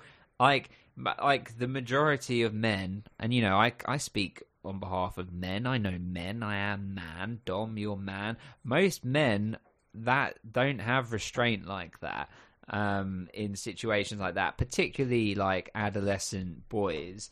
Again, there are, I'm sure they exist, but He didn't. He was like, no, I'm choosing morals here. You know, this being the sort of person he wants to be. I thought that was really important. Do we agree? Don't you think? Come on, Sarah. Come on. No, I agree. Because it could have went a completely different way. So. Yeah, absolutely. I completely agree as well. He's done the right thing there, and I just still think there's no chemistry between them, and I think maybe that's becoming a little bit more obvious to Lucas. Maybe this isn't quite what he signed up for. Maybe. We'll see. Anna wants some space to go and clear her head, and then we've spoken about the Brooke and Lucas stuff, which again is really nice. So I feel like Lucas was really good in this episode.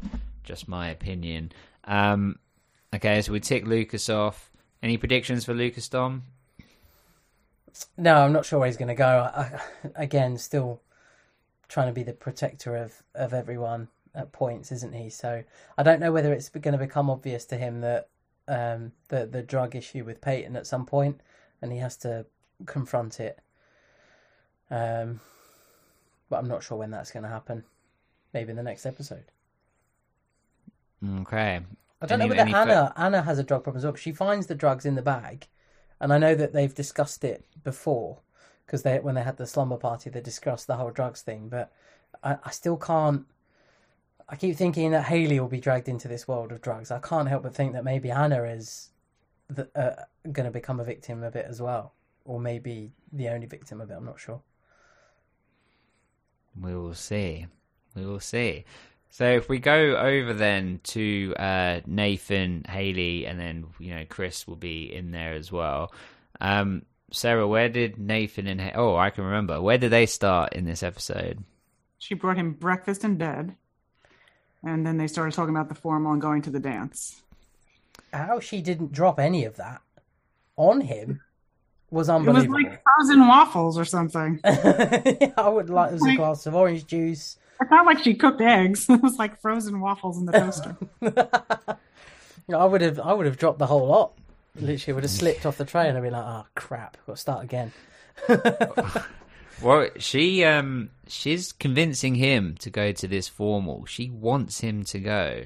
He had no interest, and she's like, she wants to go. And then the twist. That, of course, he did want to go. He's been planning a magical night and just been playing it off and being a stellar guy, as we are now knowing Nathan to be. Well, he got tipped, didn't he, that she was going to win queen of whatever this formal event is, and wanted to make it like a really special night for her, because as Lucas says, the last formal, or the last year's one, they were playing miniature golf and kind of making fun of everyone that was going, or something like that. So it's not a world or something that she's accustomed to. So it was a really nice gesture that Nathan was like, I'm going to make it a big event. I'm going to make something of this, make it special. That should have made you cry. It's too close to home. The miniature golf, that was me up there. But there was never. But I never became prom king. It never turned around. But okay, so then Chris Keller comes into the cafe and he says about that, he can play at this set and blah blah blah, and that but they have to rehearse tonight. And when he said rehearse, so she agrees, but when they rehearsing, I was like, why are you rehearsing in a studio? Why is that rehearsal? But then he says that they're making a demo so that then they could distribute the demo to the record labels that are coming to this club night that's only having its second ever club night. I'm assuming that that's not completely true to how, these things work, right? Yeah, it made no sense. And also, they had already done a demo because Nathan was burning the demo. So I was like, you already did it, so I know you want to do it again, but if you're rehearsing for a live performance, you're not going to make a demo for the live performance. Good call. And of course, Nathan burns the CD and doesn't hear Chris singing. He only gets up to the Haley part. It's so good. Like, so terrible, but so good. That, like, as that the reveal that, so, yeah. So... There's another moment right there where disaster could have been averted, though. isn't there? Because we know how the end of the episode ends with them on stage and getting upset with each other, and then like moves on to the beach house. But at that point where she runs in and takes CD out, all she has to say is, "Look, I'm rehearsing with Chris tonight," which she admits and says there, and he's like, "Oh, Hales, you don't need him. You're better without him," and blah blah blah. All she had to say is, "Look, on that CD is me and him singing. Like, listen to the song and you'll see how good we are together." And he might go, "What? What do you mean you're singing together?" But it gets out of the way. It's done. It's there. It's out in the world. It's out in the open. But she doesn't. She saves it. She saves it till the event passes. And she could also just say, "Look, I think he's a douchebag too, but he's really good with music. So this is just a professional relationship. There's nothing to be worried about here.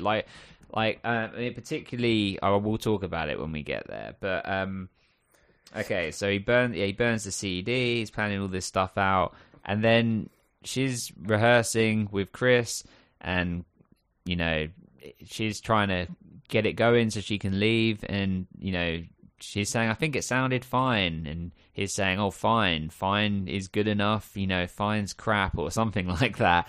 And then she does it better, and then he has stopped the clock, so she doesn't know that she's running really, really late. Stands Nathan up. He's got a horse and carriage waiting. This is kind of heartbreaking stuff. How did you feel about this, Sarah, about Haley being like manipulated in this way to being late to the formal? Well, when Nathan called and you saw that he had the horse and carriage, I was like, oh, like it just felt so bad. Like I was like, Jesus, he's just trying to do something nice. Chris is just another one I cannot stand. From the second he showed up in that record store, I was just like, not good news with this one. And there was no way, like, everything he was doing was on purpose. There was no way they had to stay there late to record. She could have came back in the morning. Like, it was insane. He's just like another one put in there to make things happen. All these characters are like put in so like things explode with the main character, which I know it's supposed to be like that, but they're stirring the pot. Well, so Nathan then starts drinking with Tim and his friends. They get the beach house key, which we spoke about. And he's sort of doing that because I think he feels hurt, doesn't he? That she's not showing up, and it feels to him like she's choosing this stuff with Chris over him, But I guess we'll talk about that. She turns up, like we said, announced as prom queen as soon as she walks in, and Nathan as prom king. The song plays. He's on stage, getting the cane and the hat and all of this stuff, and he's like, "What is that Chris singing?" Dun dun dun. Dom, thoughts? It was actually at that point, when we were watching it live all together, I thought that you would hear more of the talking, like the talking had been left on the recording somehow, rather than it being an actual sort of cut demo ready to go. I actually thought that his chatter side of it was on there, because he is the whole way, Chris, manipulating the situation to spend time with Haley, who he clearly likes. He's already made a comment to Nathan about everyone in this place, wants to sleep with your wife, basically, on the trick opening night. And I think that makes, I've instantly disliked him, and I still really dislike him. It's quite funny that me and Sarah have very similar thoughts on his characters. Which is good. It's good that there's people out there that agree and disagree with me, so it's nice to have someone on that agrees.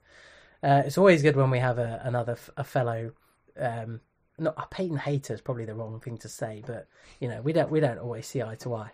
So we've had a few people on that really like Peyton, and it's always a difficult conversation. We just don't feel as free as we normally do. Yeah. But there's no reason for Haley to lie at any point unless she's trying to hide it intentionally, and I can't see why she's doing that. She seems to have another agenda, but it doesn't really, she says she hasn't, but it is almost like she has. It's like there's a slight connection or chemistry that she has with Chris, but it's very strange to me. I don't get why she's doing it. At any point, she could have said, no, I need to go now, and walked out. But she doesn't. It's like she feels this pressure to be able to succeed in that industry. She can't have... She has to listen to someone who runs a music shop. It's a bit strange. It's like she's compromising herself immediately to be like, well, actually, I'm choosing this beyond Nathan. Oh, I don't know. Because, it's difficult because... he is being supportive with her. This has been a point of contention from some of our listeners as well, about saying that he's been acting immature, which, okay, sure, but he is immature. Like, he's an adolescent, but, yeah, what do you think, Sarah? No, I agree with everything. I just think the fact that she's choosing her, she doesn't know where this music is going to take her. And right now she's choosing it over her new husband. Oh. And she's lying to him. So this was not... I'm a huge Haley fan, but not this episode. Well, when she's a drug-addled mess, it will be Nathan that bails her out, not Chris. So,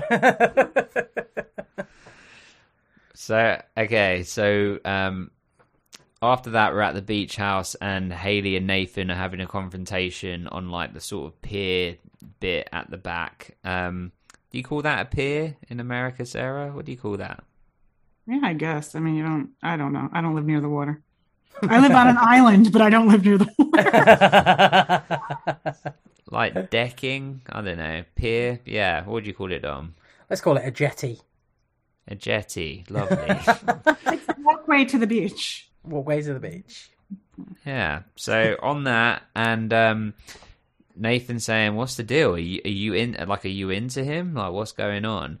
And Haley says, and we talked about this at the live watch, but Haley says, "I'm really hurt that you had to ask me that." She never never answers the question. Like, as in, I get it. Yeah, we get that. He shouldn't ask because he should just trust you. But in this moment, he's feeling insecure. You've given him reason to feel insecure. He feels it. He asked a question. Just put him at ease. Just tell him, "No, I'm not into him. Of course not. I love you. I am hurt that you asked me that. Trust me. But it's new. It's a new marriage. It's relatively a new relationship. They've still got to work these things out." Dom? Comments, thoughts, agree, disagree? I think I agree with you, but I also think that her answer was enough. You're one of them. I think her answer was enough to say, "What? You shouldn't even have to ask me that." If she had more to hide, she'd have a shitty answer. So I think that's fair enough. But can't she just say? Why can't she just answer the question and still have the attitude with it? I suppose. I think she should have answered. Talk to us, Sarah. Tell us why Dom's wrong. We'd love to hear it. Sarah, it's the first time we've disagreed. This is the only time we're disagreeing. Yeah. No, it's her husband. It's just like, tell him the truth. Like, are you into him or not? And even if you are, you can just tell him maybe a little, this part of him, this musical part of him. It's not like you're going to like go, sleep with him tomorrow, or maybe you are, but oh no, just saying. Spoiler free. Yeah. Does that change anything for you, Dom, or stuck in your ways? I still think unable to be flexible. I still think her saying, "I can't believe you've asked me that. You have absolutely no real grounds to ask me that question. You should know me better than anyone," is enough. I think that's enough of a no. But never even, when he went to Charlotte, she never even told him that she was with Chris recording when he was in Charlotte. So like, she lied to him there too. He doesn't know that yet. Well, he does. Well, he does now. He does now, but he okay. Well, I don't know, guys. I'm just saying. There's a lot of grounds here, Dom, that she's being shady. Like, just come clean with it, or just answer the questions. But I agree that she's being shady. I'm not saying that that's not happening, and I agree that she needs to be honest and tell the truth. I even said that she should have come forward with it earlier and had the argument right from the beginning. However, what I'm saying is that I think her answer was enough of an answer to say, "No, I'm not into him." Nah, she said, I can't believe you had to ask me that. She basically plead the fifth in her marriage. An amendment I understand. Oh, it's the only she's one also I got can the right to reference. bear arms and shoot everyone there. Hashtag Jimmy when he comes back and starts murdering people. Wow.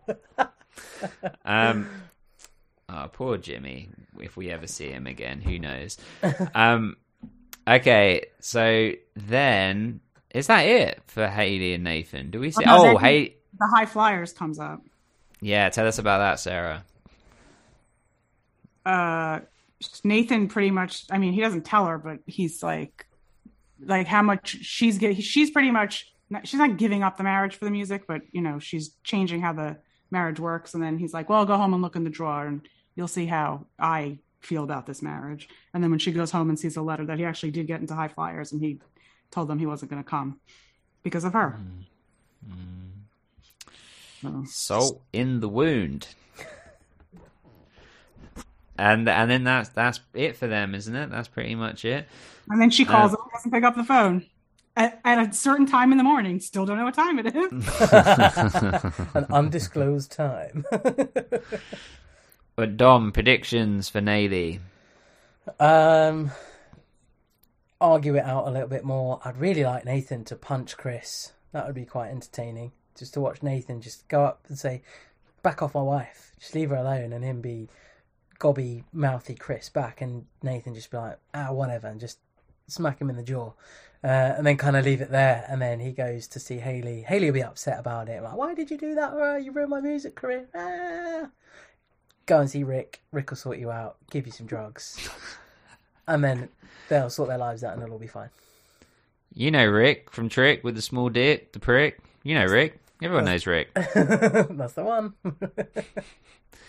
Well, okay, so... The shot of Nathan, by the way, when he was on the walkway pier thing, the amount of cups that were there. I've never noticed it before because I was just watching more intently this time. There are so many cups.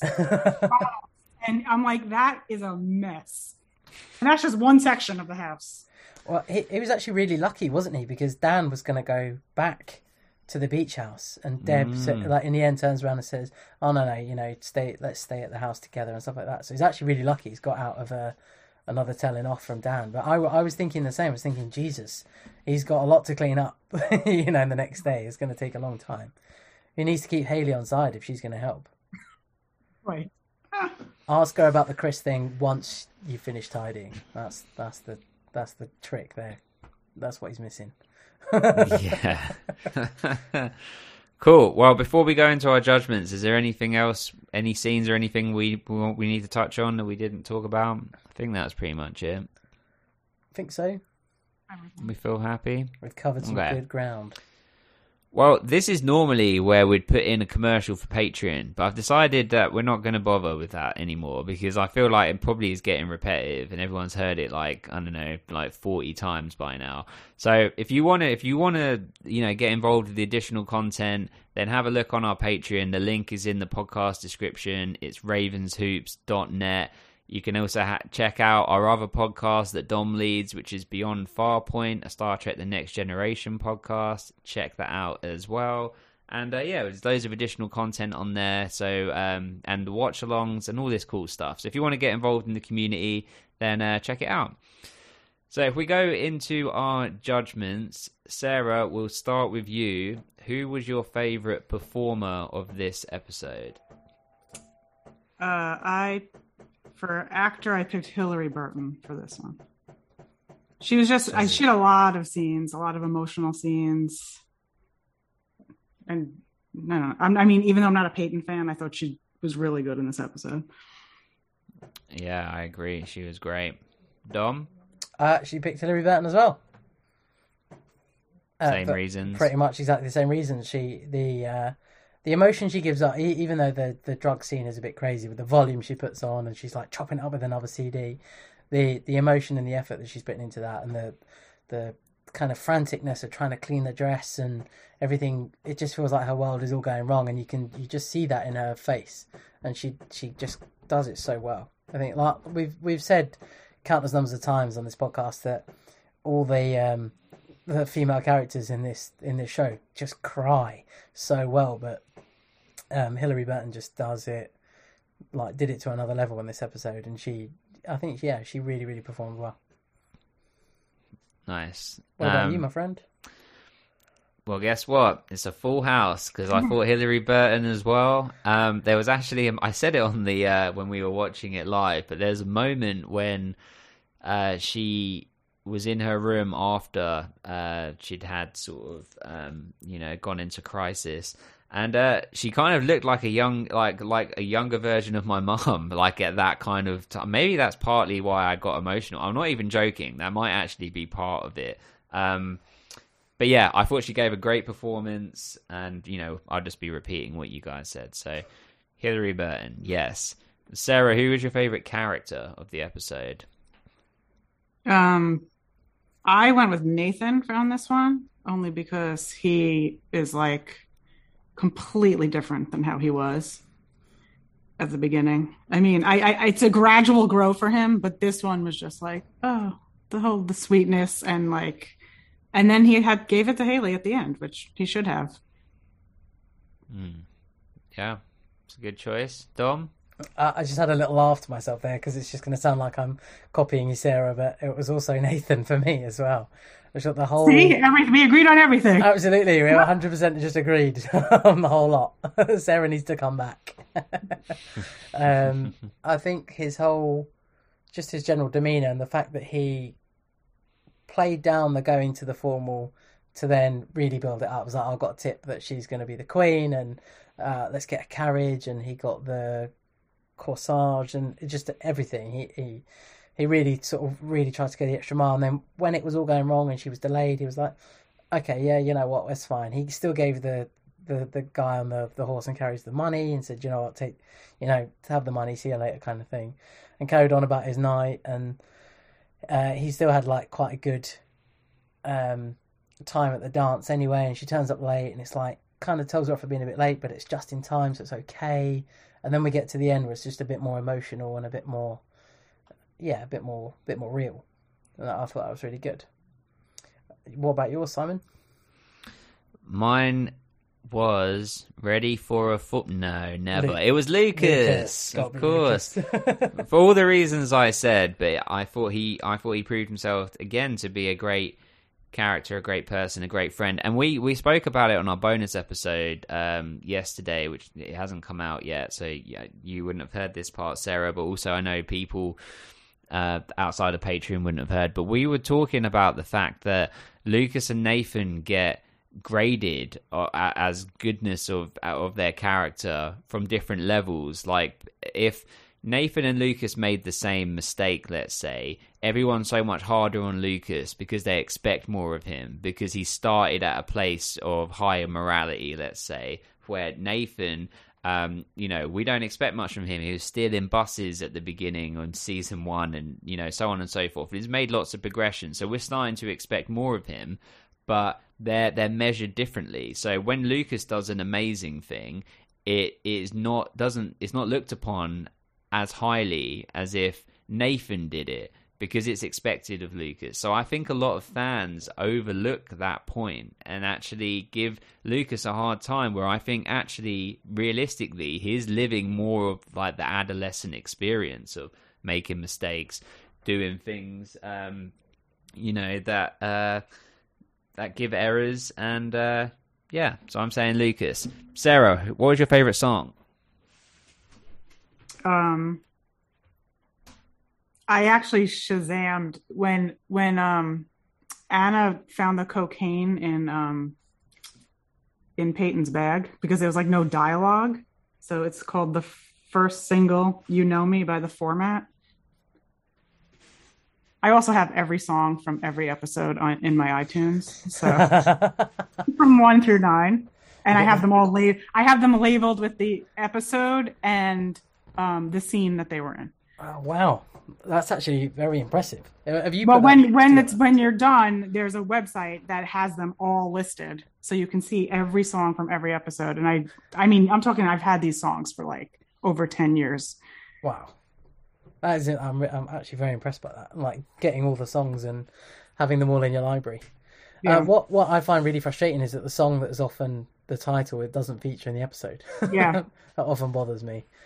But no, definitely a good choice though. Very good choice of song. Simon, what was your choice? We'll go your choice first. We'll let you have a say before my turn. There were a few. I didn't really know what the songs were, but I liked the one. It's sort of running over the end of the episode when they're doing the montage. Oh, I wrote that. Rowing Song by Patty Griffin. That's it. Yeah, I really liked that one. What was yours, Dom? What You Waiting For by Gwen Stefani. Ah. That was in there right before the formal started, just on their way. I thought that was a good little entry, a little reminder of 2004. And Sarah, what was your favourite line of the episode? I mean, there's some doozies, but the one that made me chuckle was when Tim and Nathan see each other at the dance. He said Phoenix and Psycho on your 20. And then Nathan, just say my parents are here. Like, Tim always has something crazy to say. That was a quality line. Quality That's line. a good one. Dom? I've gone for one that's a little bit more poignant. Maybe a little bit more poignant. But Dan says, sometimes lies have a way of catching up with us. I think that's an important one to have in there, particularly with everything that happens in Tree Hill, basically. Yeah, that was a good one. I'm actually going to pick one. There's a load in this one, but I'm going to pick one that was Anna and Peyton at the end, where Anna says, "Why are relationships so hard?" And Peyton says, "As the only thing harder is being alone." That's a good one. I thought that was a good one. Sarah, what about your favourite background performer? Someone that had one line or less. I'm going with the guy who spilled the drink on Peyton. Oh, controversial. He said one word. No, he did. I just mean because, Because he helped the episode along. He did. He did. When I see him, I just get flashbacks of pieces of chicken on my jacket. So Dom, who is yours? I'm going to go for the guy on the carriage. Whatever he is. I don't know how to describe him. He was very smartly dressed, and he got some money out of it. But yeah, he just sat there waiting, didn't he? quite nicely. He was my choice as well. He got paid, and he went and had a good night. It was fine. Absolutely. Put the horses to bed. Do that? Is that what they do? Who knows? In their stables. Yeah, sure. Okay. Well, then, last but not least is the precious rating. So, Sarah, without saying what your rating is, did you have a number in mind before we started this conversation? Mm-hmm. And did it decrease or increase or stay the same during this conversation? It stayed the same, but we'll see what happens. It might go up. Okay. And Dom, same questions? I have a number. I had a number. It stayed the same. Okay. I've been teetering between two numbers. I'm gonna go with the lower one. Because I think that one might be agreeable with where you guys are. That's what I'm thinking. Don't squint at me. Don't give me that chat squint. I'm trying to look into your eyes and see what's happening, what you're thinking. Well, here we go. So on 3, or after 3, sorry. 1, 2, 3, 9. 7. 7 too. See, we agree on everything. Oh, excellent. 7? You thought this was a 10? I was close to a 10. That's crazy talk. I'm getting rid of these. AirPods out. I'm done. How can you think that was a 10? Or even it made me cry twice. 9? I've been up since 5:30. Well, it should be a 4 then, surely. Come on. I enjoyed it. I thought it was a good episode. There's better episodes out there. I agree. Thinking on the back of the conversation yesterday and the conversation we've had today, there's so many like really good episodes in season 1, and we're yet to have that peak in season 2. And from what people are saying, it feels like I've got to wait to season 3 to be hitting those 10s again. Can we? Sarah, no, I'm going to he's talk going to to say, you. can we bargain and make it an 8? That's what he's going to say. Don't let him Well, bully us. I said I had my number. I might go up. There's Sarah, no way. don't do this to There's me. no way this is a 9. Absolutely. Right, you're definitely not a 9. I agree there. Sorry, Dom. Can I have a conversation with Sarah, please? And can you stop projecting what I'm going to say? Can I just show you my paper? Please. It said, I actually went up a little because I wrote 6, maybe 7. Yes. Well, Sarah, let's talk about an 8, shall we? Dom, no words, please. I'm having a conversation. What do you think? What do you think, Sarah? Maybe we meet at an 8. There was a lot of good stuff in here. We got, good moments with, like you said, Nathan. It was some great times. Brooke had some really good quotes. What do you think? How do you feel about an 8? No Whitey, no Keith. Don't we both? Dominic. And Andy wasn't there either. No Andy. Andy went to Australia. They explained it. Is it a seminar in New York? Sorry.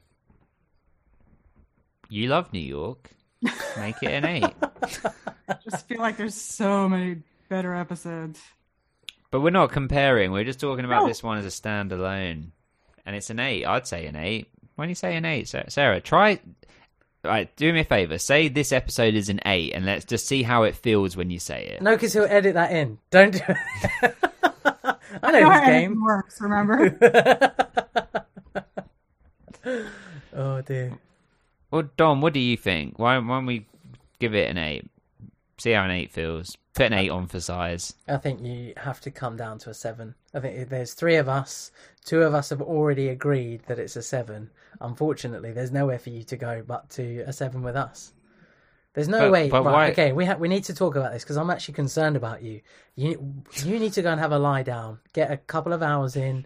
I've even suggested this before. Like, we know your wife doesn't listen, so this is okay for me to say it here.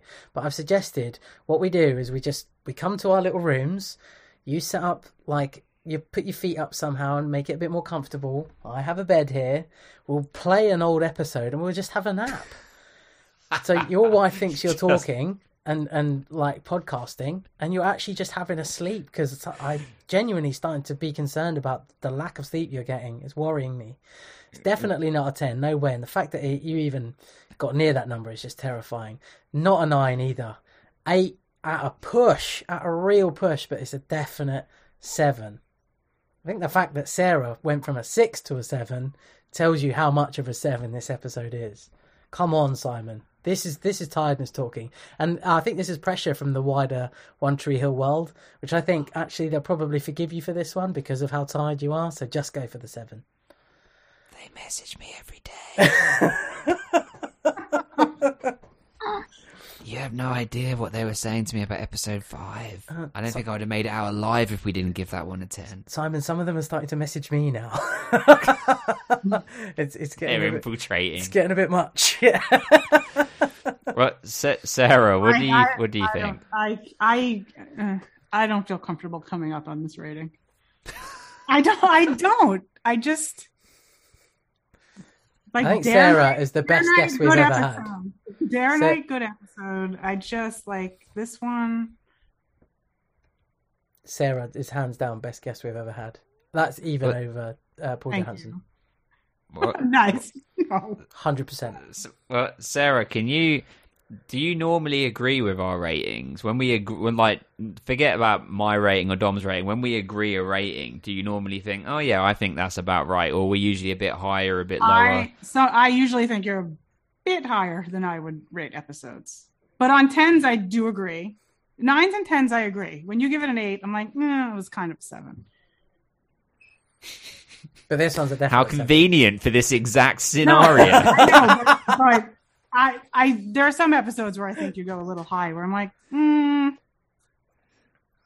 He does that for publicity. That's what he thinks they're all 4s. Hey, some of the listeners can hate. me, and think this is better. But I don't know. I mean, if they're hating anyone, it's me. And I've watched it twice already, so I'm just like. I think they'll agree with. I think people will agree. I mean, I can already see like Marine and like Jenna in the comments on Instagram. I can already see them saying this is like a 7. I can see a 7. I'll agree because I'm there's two of you. You both made compelling arguments. So I would agree to a 7. Perfect. Well done. Okay. Nice. Call this one a 7. Well done, Sarah. Good teamwork. If you want to check out any of our stuff on Instagram, people can find us where, Dom? At Ravens Podcast on Instagram, of course. What should they do when they're there? Like, share, message, all of that. And peoples, please, if you want to support us for no money at all, the best, easiest way to do that is just to rate, review, and subscribe on iTunes or wherever you get your podcasts. It just helps more people discover it, makes us feel a little bit better, see a little 5 stars, think, okay, awesome, people are enjoying it, self-worth, validation. We need to be validated by other people because we have low self-esteem. Sarah, it's been an absolute pleasure to have you on the podcast. Thank you so much for your time and your input. Thank you for having me. I had a good time. And I keep listening every week. Keeps my commute going. You're making it sound like it's a marathon, like you have to get through it.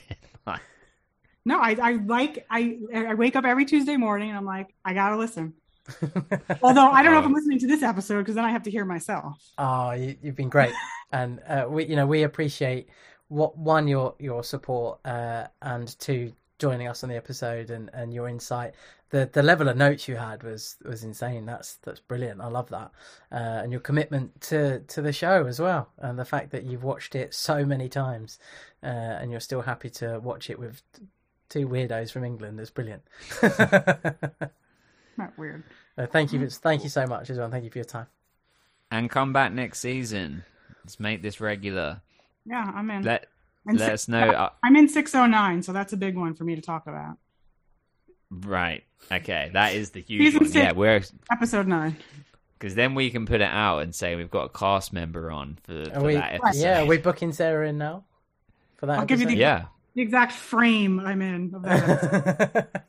It's happening. It's probably not for another 2 years that we'll get there. Right. But I'm not going anywhere. Excellent. Well, so before we get out of here, then we need to do our Ravens shout. And what accent? Sarah, as our guest, what accent I don't do you do want us to do? accents. Try doing it in my accent. Is that like a New York accent? New York, yeah. New York. New York. Can you say car? Or is that Boston? She's car. What's like a New York thing? What's the word that people make fun of me? I say crayon instead of crayon. Crayon. Like I leave the Y out. I say crayon. Is it you say dog differently? You say dog. Dog? Crayon. Crayon. Count us in, Dom. Let's do this. Okay. Ravens on 3. 1, 2, 3. Ravens!